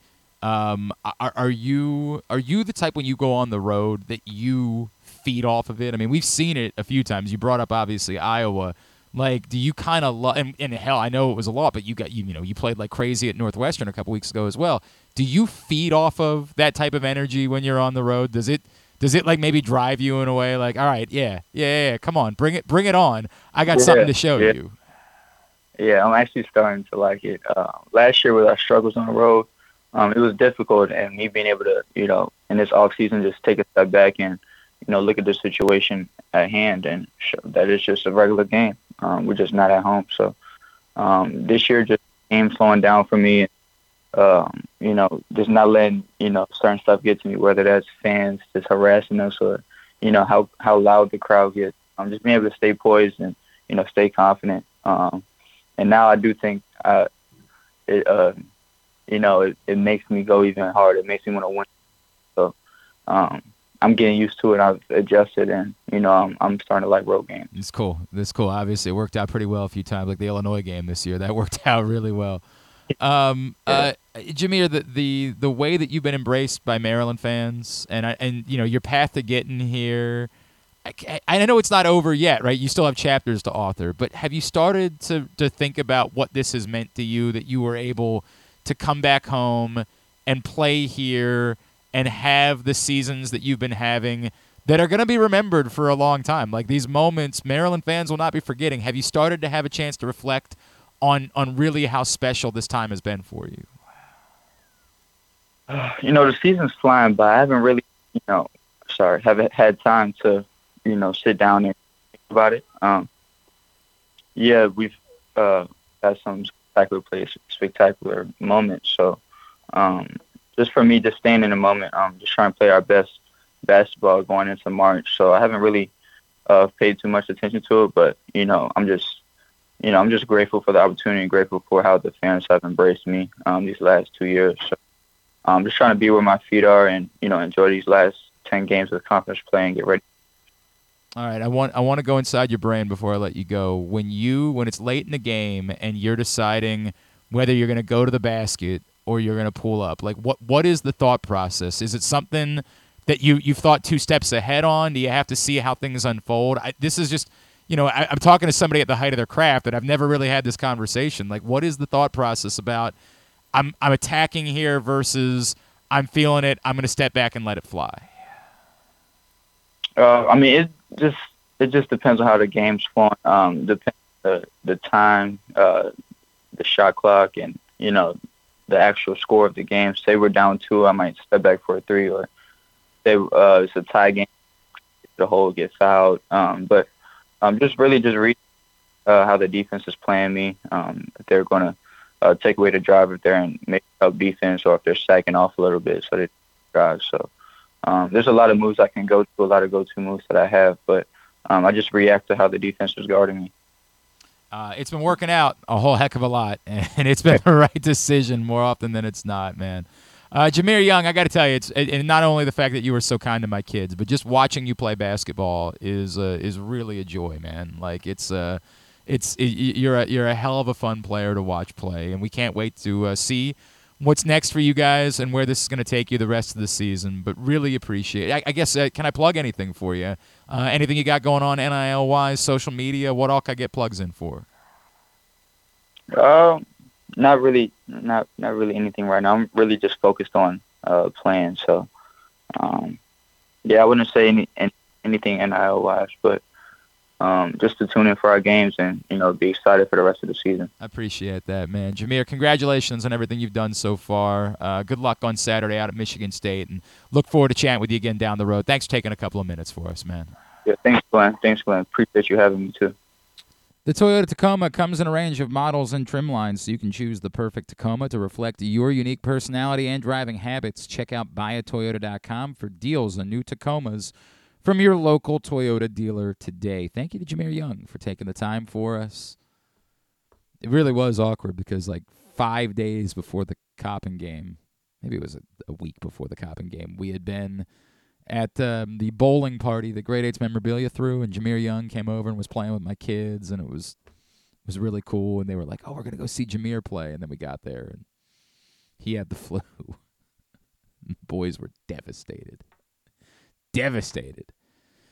Maybe we'll get him back for another game. Very nice young man. And look, I talked about this a little bit last week. It's unfortunate if Maryland doesn't make some sort of run and get themselves in the NCAA tournament, because I don't know that we'll remember Jahmir Young as fondly 15 years from now.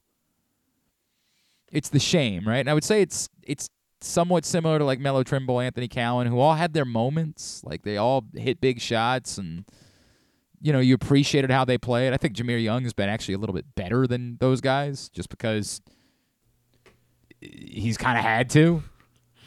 But it's hard to stand out. You almost don't remember which one was Melo and which one was Anthony Cowan sometimes, because they never really accomplished anything so significant to separate themselves. You remember them being tough players, really good players, guys that you enjoyed watching, and you remember them hitting big shots but you don't really remember. I know they, I think it was Melo beat Wisconsin at the butt. That's what I was going to say. I think it was Melo. You remember that, but you have that. It takes you a second. You're like, right. Was it Melo or was it Cowan? Because they all kind of Michigan State, I want to say, right? They did. Yeah. It. But, and at the time, you would have remembered it. If we were in the middle of that season, we would be like, of course you remember that. But the just lack of overall accomplishments, of signature, postseason wins. Everyone will always remember John Gilchrist in Maryland basketball history, because John Gilchrist won an ACC tournament because he put a team on his back and went and won 3 games in 3 days in Greensboro. different world. They were the 6th seed. If you're the 6th seed now, you don't get to play 3 games. You got to play a lot more than that. It's a different world for conference tournaments. But it requires something like that to really stand out. Gravis Vazquez accomplished so many things that he stood out.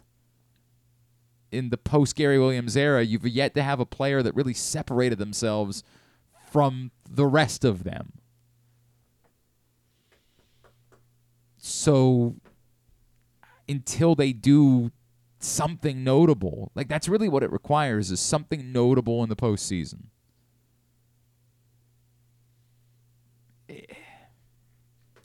There was the one Sweet 16 team, but as I've pointed out constantly, that Sweet 16 team beat like South Dakota State and Valparaiso in order to get to the Sweet 16. Big wins. No, they were not. And they proceeded to turn around and get drubbed. Imagine if they lost to those teams. It's fair. I guess to the point that it could have been worse. Yes, it could have been worse. But you've yet to have a notable postseason accomplishment since Gary Williams. And really since, frankly, since winning the ACC tournament 20 years ago. Oh, that was 20 years ago. Ay. Jeez. Ay. Ay. They've never been good in the Big Ten tournament. No. No, not at all. They've never done anything that was memorable. At least, actually, early in Mark Turgeon's tenure, they made a run when they were a lower seed to the semifinals of the ACC tournament that it stands out slightly, but only slightly. That's what it requires. It's what it requires to really separate yourself and be remembered more than just, hey, that was a hell of a player. And again, we think of Melo Trimble that way. We think of a guy that was a hell of a player. By the way, you can play for 2 years. Patrick Stevens and I were talking about this the other day. You can play for a shorter time and still be recognized even in the rafters at Maryland. But you got to really accomplish notable things in order to do that. Jahmir Young is one of the best players in the country, unquestionably. But if Maryland doesn't sustain this, build a tournament resume, do something in the tournament, man, you'd like to think of them as the Michigan State of a few years ago, where you look at them in the middle of the year and you're like, they're pedestrian. And then all of a sudden at the end of the year, they're a threat. That'd be awesome. Start getting some help. These guys start figuring it out a little bit. If Dante Scott wants to keep playing well. Jahari Long's hitting shots. Jahari Long's been, and if that was a coming out party for Jamie Kaiser, God bless. I'm not. If is doing a lot of work there. I hope so, and more. I hope so for Jahmir Young, because he deserves to be remembered for a long time, because his 2 years have been outstanding, absolutely awesome. Unfortunately, if the team doesn't accomplish more, he'll probably sort of slip in. It might be that in 7 years we're like, was that Young, Trimble, or Cowan? Like that. I don't say that to be trite. I just, unfortunately, that's the nature of team basketball, like of team sports. That your accomplishments as a team will determine how much the individual players are remembered. All right. When we come back in, he had no idea this was coming. Uh-oh. Thought you got to name the counties or something? Fighting words. Oh, all right. Football season is ending. That's right. We're going to do picks next week. But remember, we just realized picks and fighting words was too much. And frankly, because we're talking so much about football, it was too much. So we're doing a short version. Got it? Like this is like a 3-minute version. You're catching me up on 3-minute version. We got to talk about Royal Rumble and we never put professional wrestling in fighting words. Although we did a little. We did with when Charles was doing it. He was No, he did boxing and MMA. We never put pro. I feel like we. All right, whatever. No, we weren't doing. It was that. all fighting words. But right, there's actual. We do. I do a wrestling podcast. If people want that kind. I mean, if you want to talk about it, I don't know. I'll consider it. I'll consider the possibility of putting professional rep. I guess if there are stories, I don't think like results would be what I would want in there. But obviously, like the Vince McMahon story was a big story last week. Yeah, like, well, I guess maybe we don't. It's not pleasant. Sure as F isn't pleasant. I don't think Brock Lesnar is going to be showing up in WWE for a little while. I think he might be sitting on the sidelines for a bit. Yeesh. Just bad. We'll talk about all of it next. Well, not all of it, but a little bit of it next. It's Glenn Clark Radio. Why bet with the big boys this football season? Instead, try your hand with the local book, Superbook Sports, this fall. Superbook Sports is the book next door. Just a dedicated team of the best odds makers in Las Vegas, making sure you get the best prices and parlays anywhere. And now, Superbook will give you a bonus of up to $250 when you sign up and wager on the same day and use the promo code GlennClark23, GLENNCLARK23. So bet with the best and use the promo code GlennClark23 this football season with Superbook Sports. Visit superbook.com for terms and conditions. Gambling problem? Call 1-800-GAMBLER. There's so much focus on sports betting these days, but I want to talk about an area that nobody wants to gamble on, where you choose to go out and spend your hard-earned dollars to eat. The Costas Inn is no gamble at all. The quality on their menu is outstanding, and the value is off the charts with a great and varied list of specials Monday through Friday. And the staples of the menu, whether it's salads, burgers, fish, they're all fantastic. And I haven't even mentioned the crabs or crab cakes yet. So check out the menu for yourself at CostasInn.com. When choosing a place to dine, never gamble on the food you put in your belly. The Costas Inn at 4100 North Point Boulevard, or call 410-477-1975 for reservations and your steamed crab orders. What company has the expertise to make your home healthier by purifying your air and killing all viruses, allergens, and bacteria? A.J. Michaels, Heating and Air Conditioning in Baltimore and Annapolis, ajmichaels.com. Whether your focus is luxury and comfort, convenience and technologically advanced connectivity, or sporty performance and aggressive styling, we've got the perfect Highlander for you. Check out buyatoyota.com for deals on new Highlanders from your local Toyota dealer today. The latest edition of Pressbox is available now, and it's our very special annual Best Of issue. On the cover, we celebrate Orioles manager Brandon Hyde as our Mo Gabba Sports Person of the Year, and the Orioles as our Team of the Year, with Stan the Fan Charles and Glenn Clark sitting down with Hyde to discuss his role in creating the culture that defined the Orioles' magic season. Also inside, we recognize the top people, performances, and moments of 2023. Pressbox is available for free at over 500 area locations, including 60 Royal Farm stores, and you can always find the entire edition, as well as the best daily coverage of the Ravens, Terps, and O's at PressBoxOnline.com. Hey Ravens fans, looking for the perfect new game day brew? Get a Guilford, Baltimore's finest craft beer during the next home game at the Bank. That's not all. Gather your flock next home game and check out Guilford Hall Brewery's brand new bar, the Gilly Nest, located near Section 505. No tickets? No problem. Enjoy all Ravens games all season long at our restaurant and brewery in Station North. Guilford Hall Brewery, European tradition, Baltimore charm. Contrary to what some people believe, I actually like this guy when he sleeps. Glenn Clark, talking sports. All right, back in here on GCR as we continue along on a Thursday edition of the program. We won't do it next week, but once football season is officially over, we will bring back fighting words. Griffin, it started with our friend Charles. What was Charles? Did we ever have a nickname for Charles when he was here? Prince, I think. Was that Prince Charles? Is that what it was? I think that's what we call him. Yeah, because I didn't want to be King Charles. That didn't work. Prince Charles Greer, who I believe I saw led all of college football, any level, in block kicks. Really? This season. Wow. Yeah, good for our buddy Charles. So when Charles was here, like all interns, we gave him the assignment. You can have a segment. It's yours. You got to prepare it. You got to curate it, the whole thing. He wanted it to be about fights, and so we called it Fighting Words, and Griffin was jealous because Griffin's a big fight fan, and every week he was like pouncing a little bit more. And then when Charles left, he was like, "Can I have it back? Can it be mine? Can I have it?" I was like, "Yes, Griffin, settle down. Stop humping my leg. That's very weird. You may have fighting words." The problem is, it was weird. The problem is, once we get into football season, there's just not a whole lot of time. Right.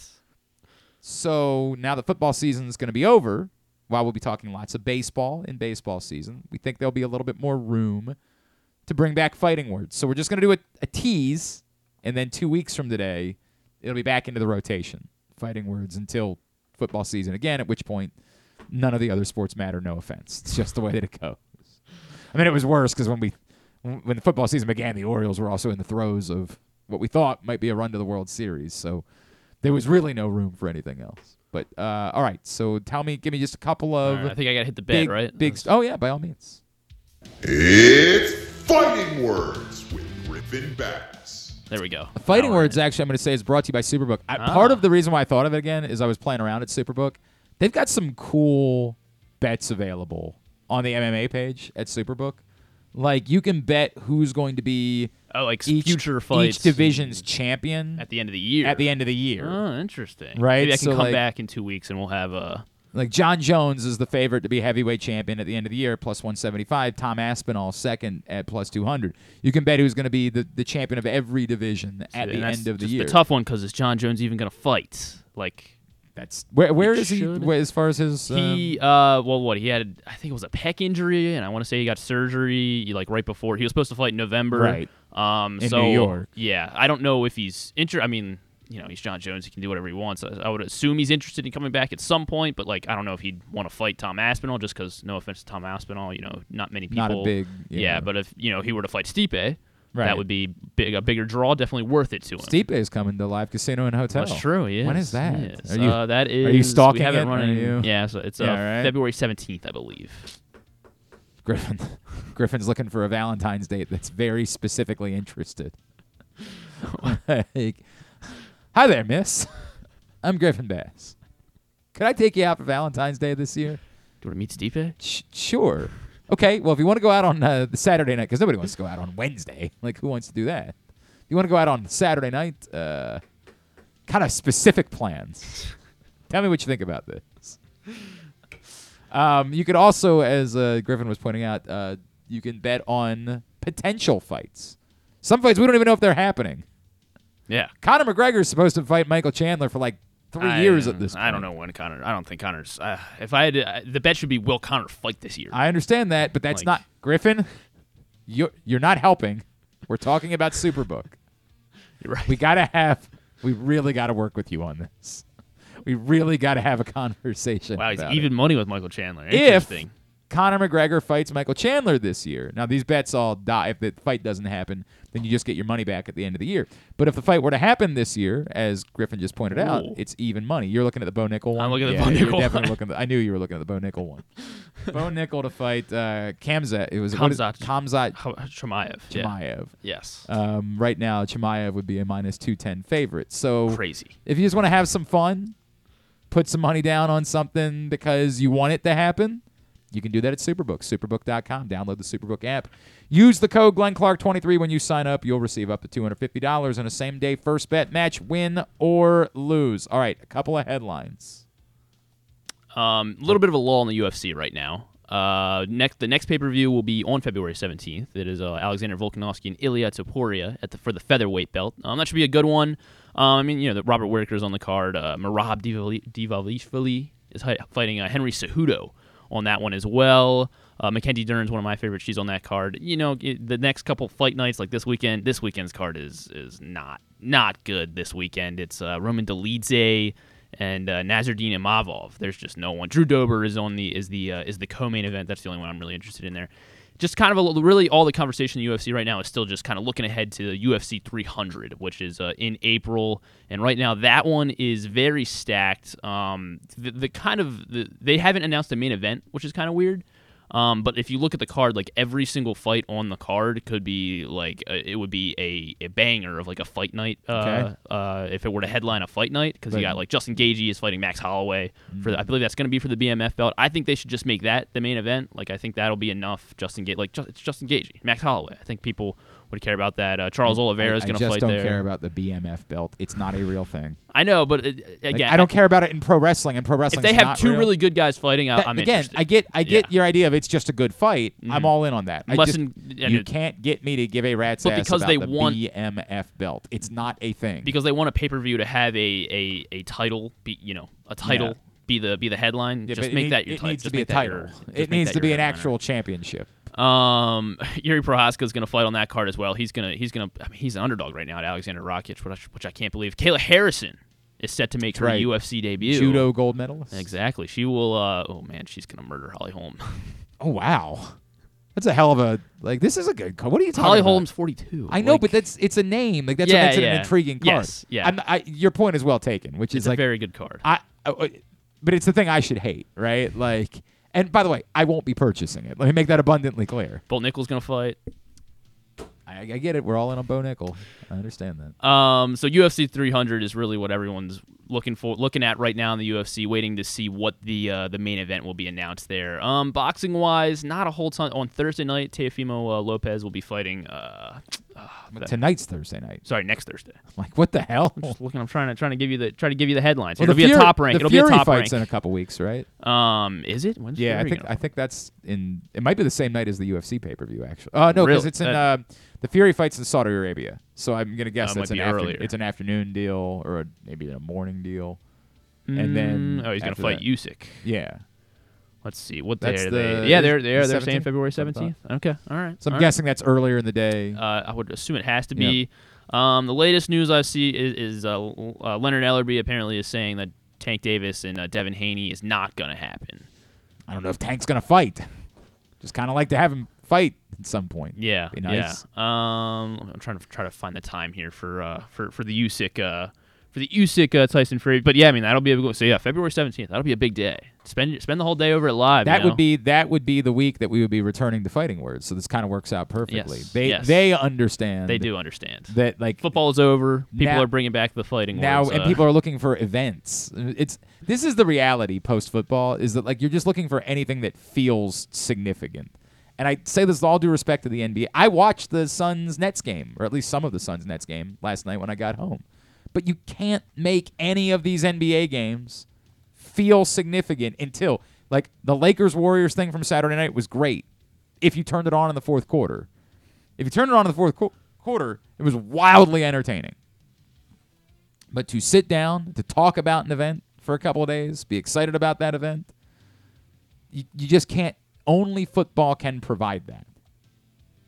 Or events, fights, the Masters, things along those lines. So smart that the immediate week after football season ends, they're trying to say, let's replace everybody likes events. Let's give them events. Let's try to create that.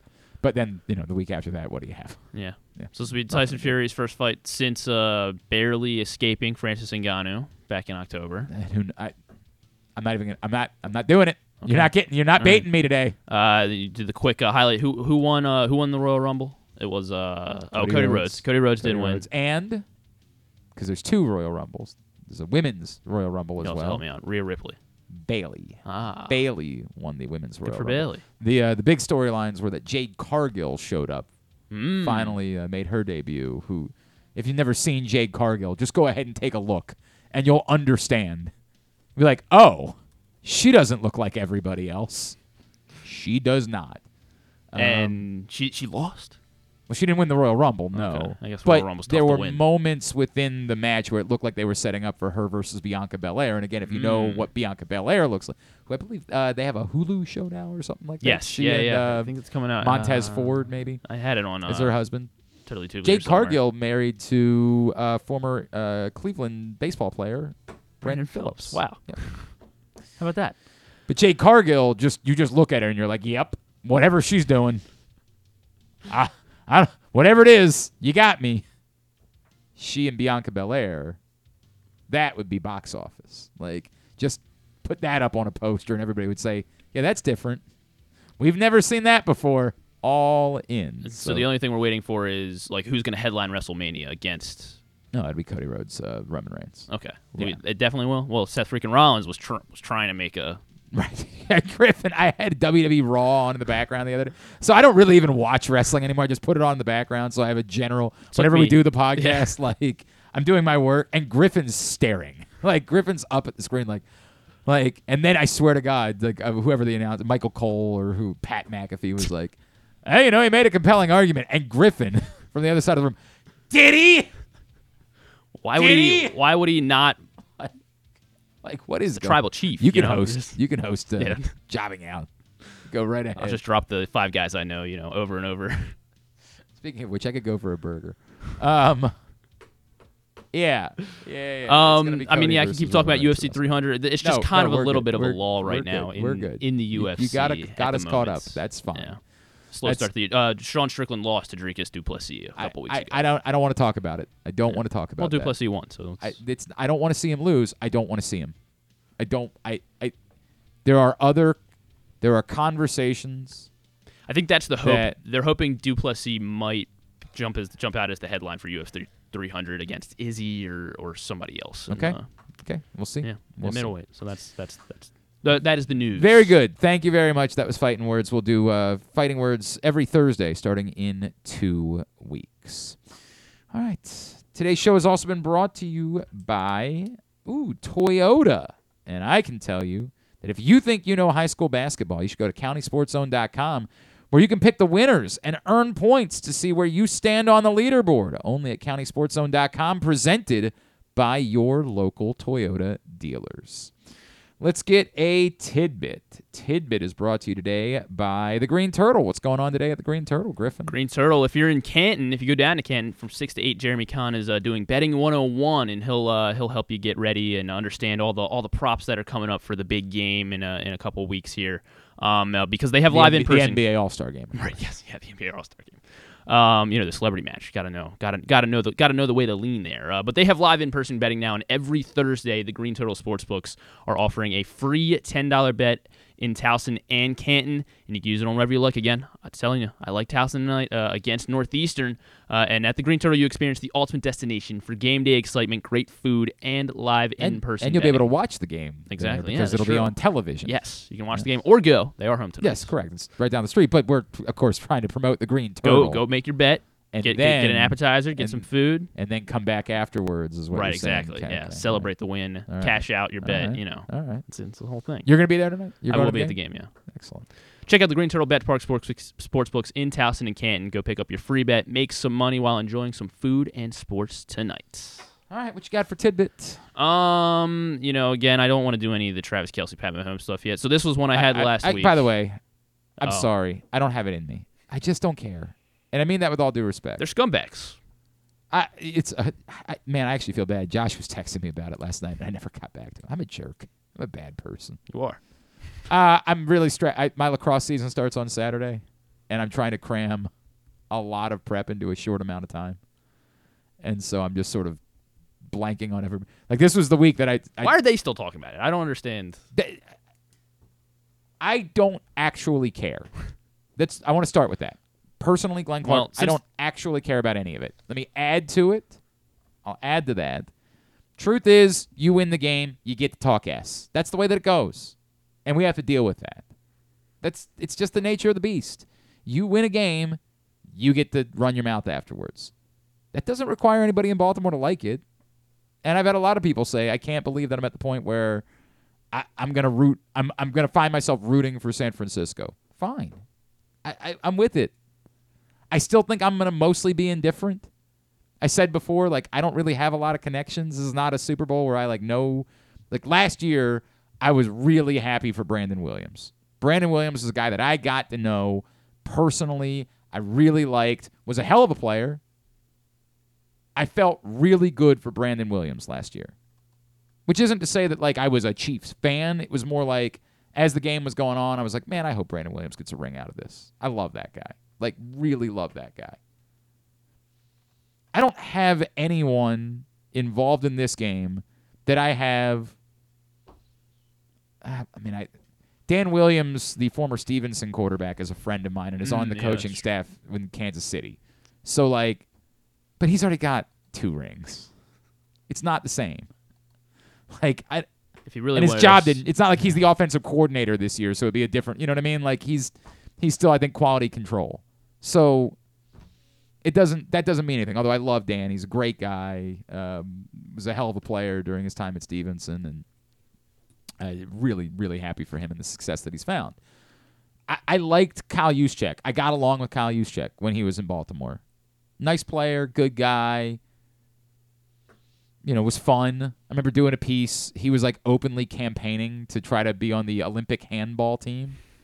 And I did a silly story about it. And then I reached out to USA Handball, and they were like, could you get us in touch with him? USA Handball is nobody in this country thinks about handball at all, right? And then you get to the Olympics and you see it and you're like, that's kind of fun. Why don't we do that? And that's what happens with the athletes watching. They're like, we could do that. And that's what Kyle Juszczyk was doing. He was sitting at home watching the Olympics like the rest of us were. And he was like, I could do that. And I wanted to just have a fun story about it. And so I just wanted to reach out, expecting the folks at USA Handball would say, okay, we appreciate their interest in the sport, but obviously you have to be a lifelong handball player. It was the exact opposite of that. The USA Handball response was, please help us get in touch. We could use the help. And I was like, and so it ended up being a fun story that people enjoyed, right? And I asked other guys in the locker. I like Kyle Juszczyk. Do I like him the way I like Brandon Williams? No. He didn't have...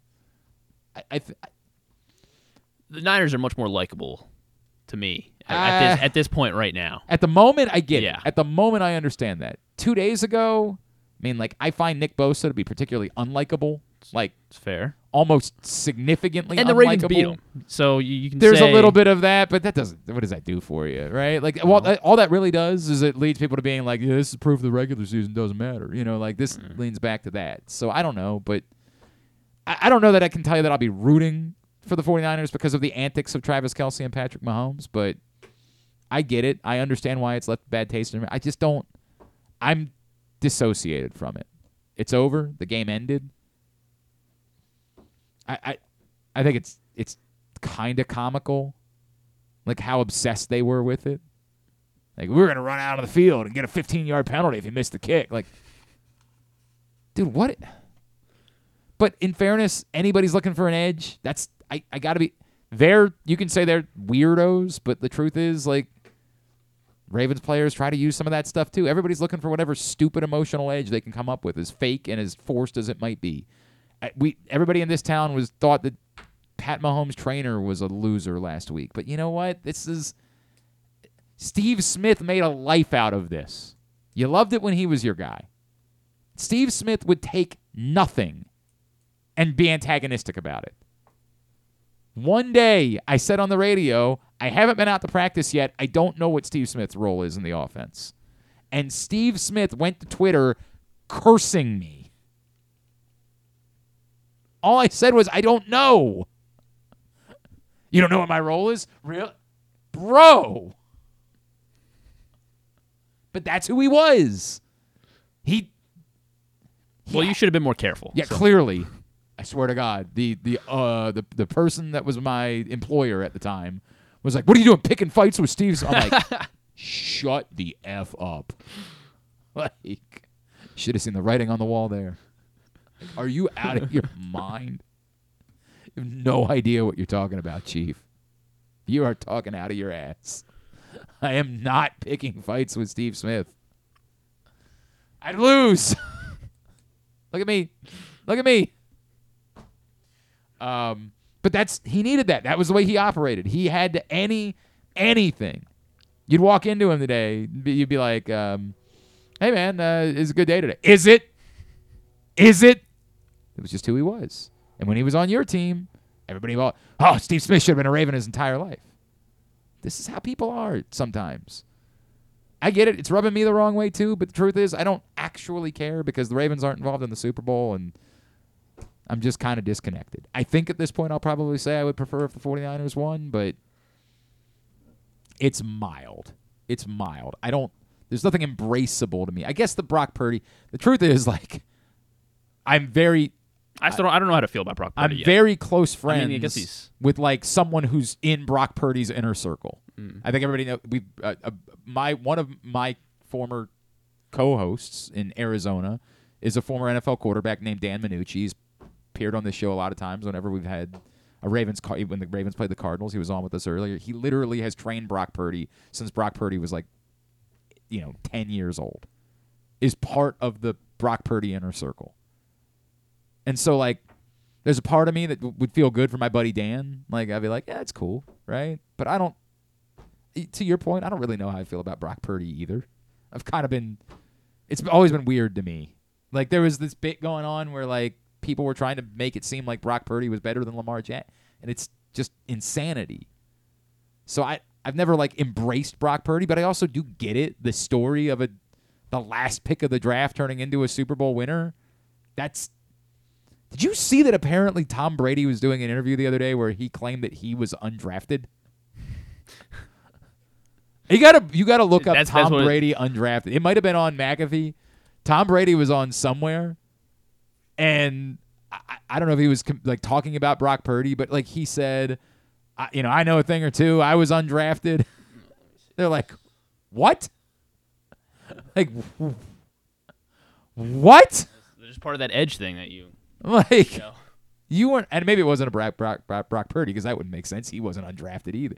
Like I don't know what he was talking about, but he just claimed that he was undrafted. Like what kind of gaslighting is this? And it might be that he just said it the wrong way. Like he was trying to say I was a late round, lowly drafted, and he just said the wrong thing. And no harm was meant by it. He wasn't trying to create a new reality, but it was weird. Like, bro, you're Tom Brady. Like, if another person makes that mistake, all good. You know where you were drafted. Like, somebody else might not, but you know where you were selected.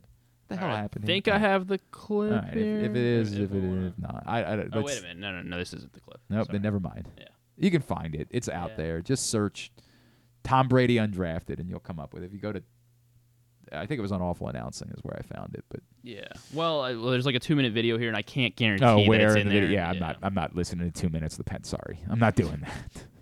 God bless. Find it on your own. You're adults. I believe in you. Anyway, you were saying something about Travis Kelce. Yeah, I'm not doing a tidbit about that.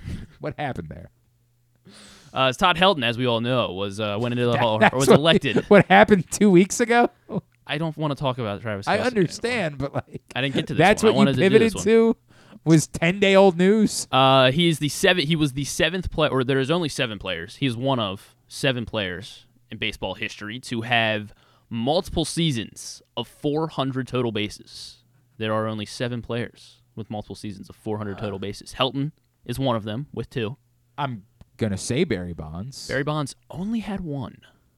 You always forget that Barry Bonds never had another 50 home run season. So it's noteworthy. That's why he didn't make the Hall of Fame. Yeah. Right. That's the reason. That's the reason. All right. How about Babe Ruth? Babe Ruth, yes, twice, 2 seasons such. Albert Pujols. Nope, not Albert Pujols. How about?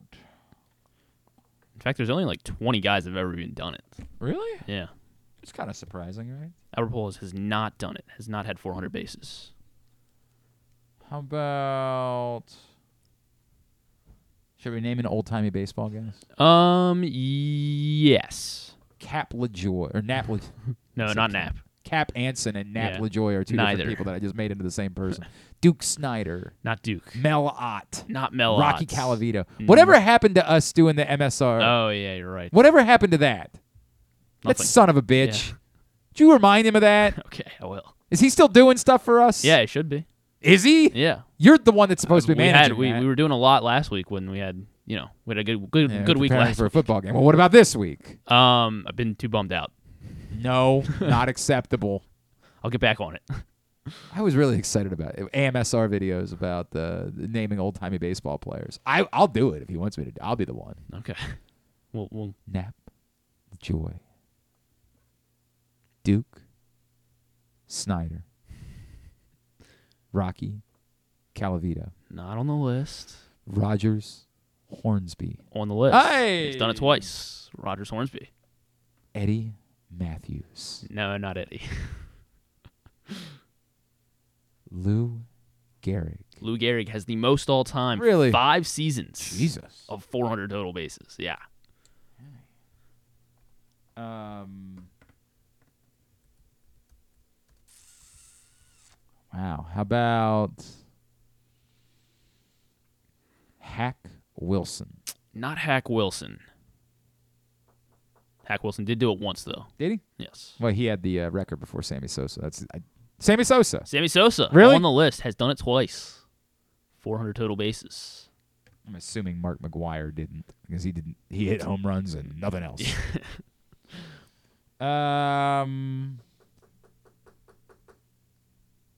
Jimmy Fox. Jimmy Fox on the list. Great. I love naming old-timey baseball. Missing one more. He is an old-timey baseball player, but he doesn't really have like that old-timey baseball player name. Just because, I don't know. He's in the Hall of Fame, obviously, but I'm don't really have many hints about. He was a Philly. He was a Philly. He had Well, that can only be so old. He had 3 separate. He was with the Philly. He had 3 separate stints with the Phillies. That each were 5 years. I have no idea. He was a Pirate and a Cub in between there. When? 1928 to 1944 was his career. Christ, I have no clue. Chuck Klein. I have no idea who Chuck Klein is. Chuck Klein. I've had 3 never seasons, heard that name in my life. 400 total bases. Chuck Klein. There you go. I got to work on my MSR if I'm going to do it. I got to work on. How does it normally? Chuck Klein. No, that seems too. Yeah, I guess that's a little. I think it's because it's got to be more soothing than that. Yeah. Chuck Klein. What do we? Mel Ott. Rogers Hornsby. I still feel like you're giving it too much echo. I still feel like it's supposed to be soothing. People want to hear this. A soothing reading of old-timey baseball names. Musial. I still think you need to be more soothing. Okay. Because I don't have a soothing enough voice. No, I just think that you're creating too much of the Chuck Klein. That I think is closer. With maybe the whisper, a little too soft. Yeah, maybe a little bit, but I think it's closer. All right, very good. I got to work on this. That was a good idea. Drew thinks his idea is $1 million idea.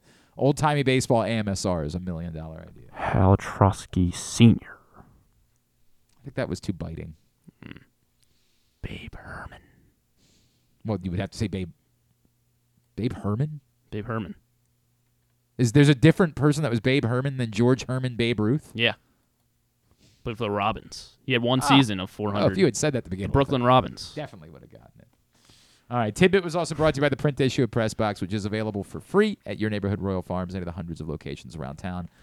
Read more at PressBoxOnline.com. It is our annual Best of Issue. Tubular is brought to you by Goose Flights, available all sorts of places. Cans available at your neighborhood Glory Days Grill here in the state of Maryland. Alonzo's in Roland Park. Green Turtle Sportsbook in Canton. Cans and 6-packs available at Guilford Hall Brewery and Station North. Costas Inn in Dundalk. 6-packs and cases available at the Wine Source in Hamden. $1.98 from every can sold goes to the Goose Flights Foundation and the work they're doing to continue Tony Siragusa's legacy by providing non-emergency medical transport to those in need. Find out more at PressBoxOnline.com/gooseflights about where you can pick up your can today. And we are continuing to work on drawing that footprint out further as much as we possibly can in this first run of Goose Flights. All right, here's what's coming up. Totally Tubular this evening. As we've mentioned a couple of times, Towson hosts Northeastern. You can watch the game on Monumental at 7 o'clock. UMBC's at Bryant at 7 on ESPN+. Big Ten Hoops tonight, Wisconsin, Nebraska, 8:30 on BTN. All of the rest of the college basketball find at glennclarkradio.com. Whatever they do on this is NHL All-Star Weekend, apparently. And there's an NHL All-Star Thursday. What does that mean? Skills challenge stuff? Nope, that's on Friday. Oh.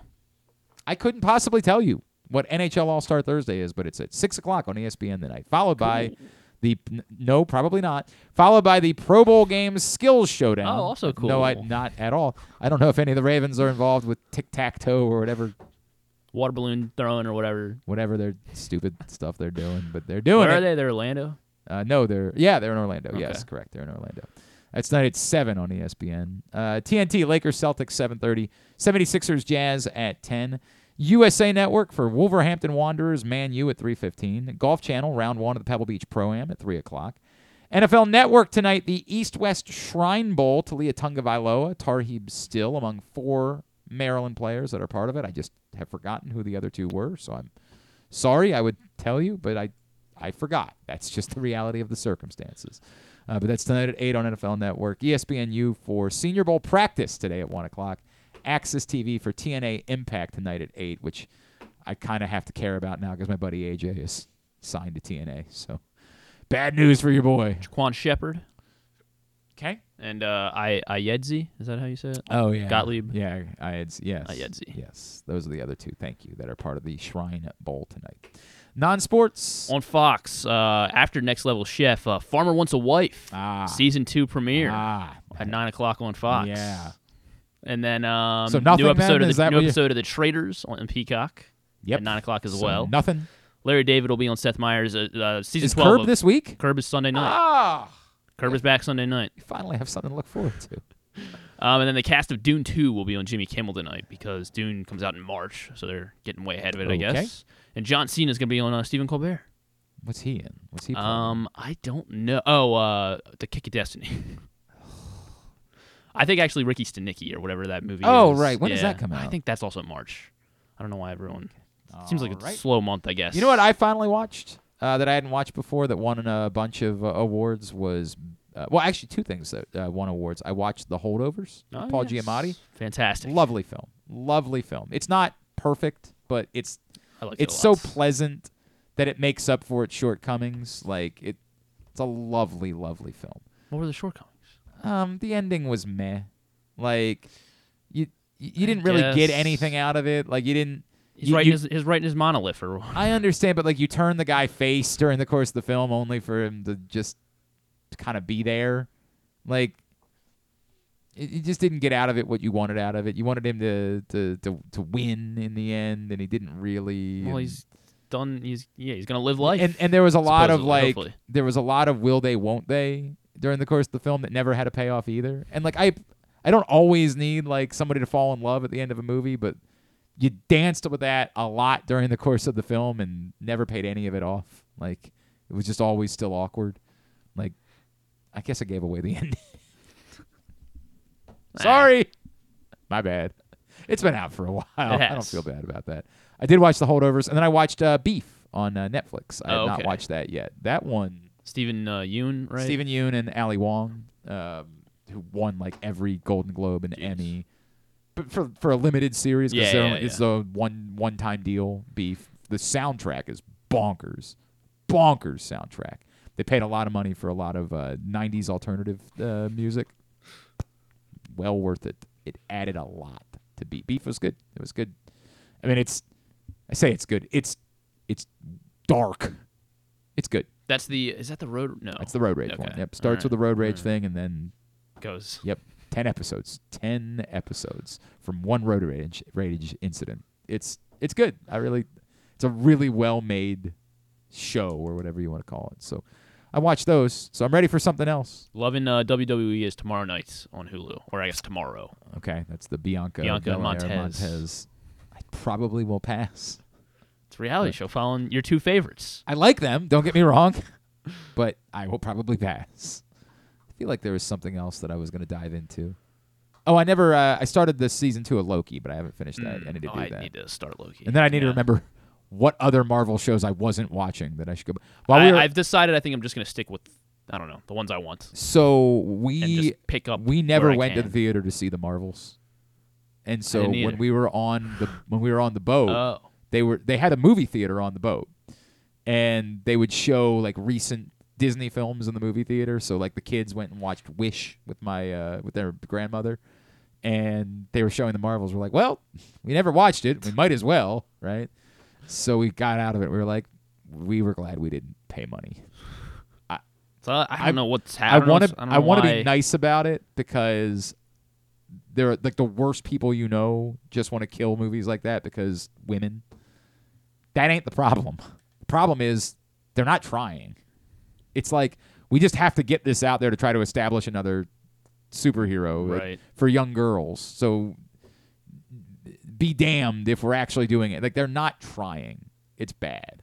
I still have hopes for some of the Marvel films that are slated for this year, but what else? Marvels was brutal. There's not as many. I think there's only like 2 that are on the docket for 2020. Madam Web is technically Marvel, technically, but not really in the Marvel. Not in the Marvel cinema. Although Craven the Hunter is Madam Web Marvel. this week? I think it's like Valentine's week, so next week I think. I would look at it. Like the cast is good enough. Yeah, the trailers have not done it for me. I agree with that. I love Spider-Man, so I had interest, and I feel like every time I've seen a trailer, when I say I would look at it, I don't know that I would go to the theaters, but I would look at it at some point. Yeah, Deadpool 3 apparently. Yes, Deadpool. That's the big one. That's the biggie that's coming out this year.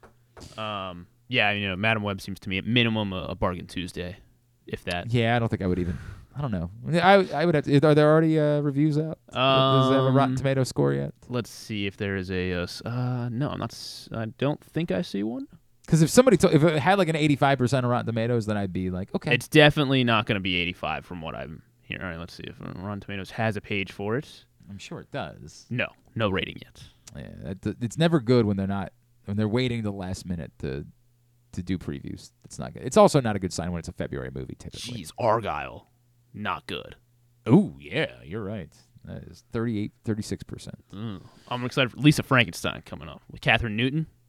Excited for that one. I don't know anything about that. Catherine, you remember the Vince Vaughn Freaky? Vaguely, I never saw it. She was in that, and I'm getting a lot of vibes similar to that. It's Cole Sprouse is in it apparently. That's the guy from Sweet Life of Zack and See, I never. These are. They're appealing. They're going right to nothing. me. Right? Yeah, that's for you. 100%. I'm excited for Lisa Frankenstein. If you say so.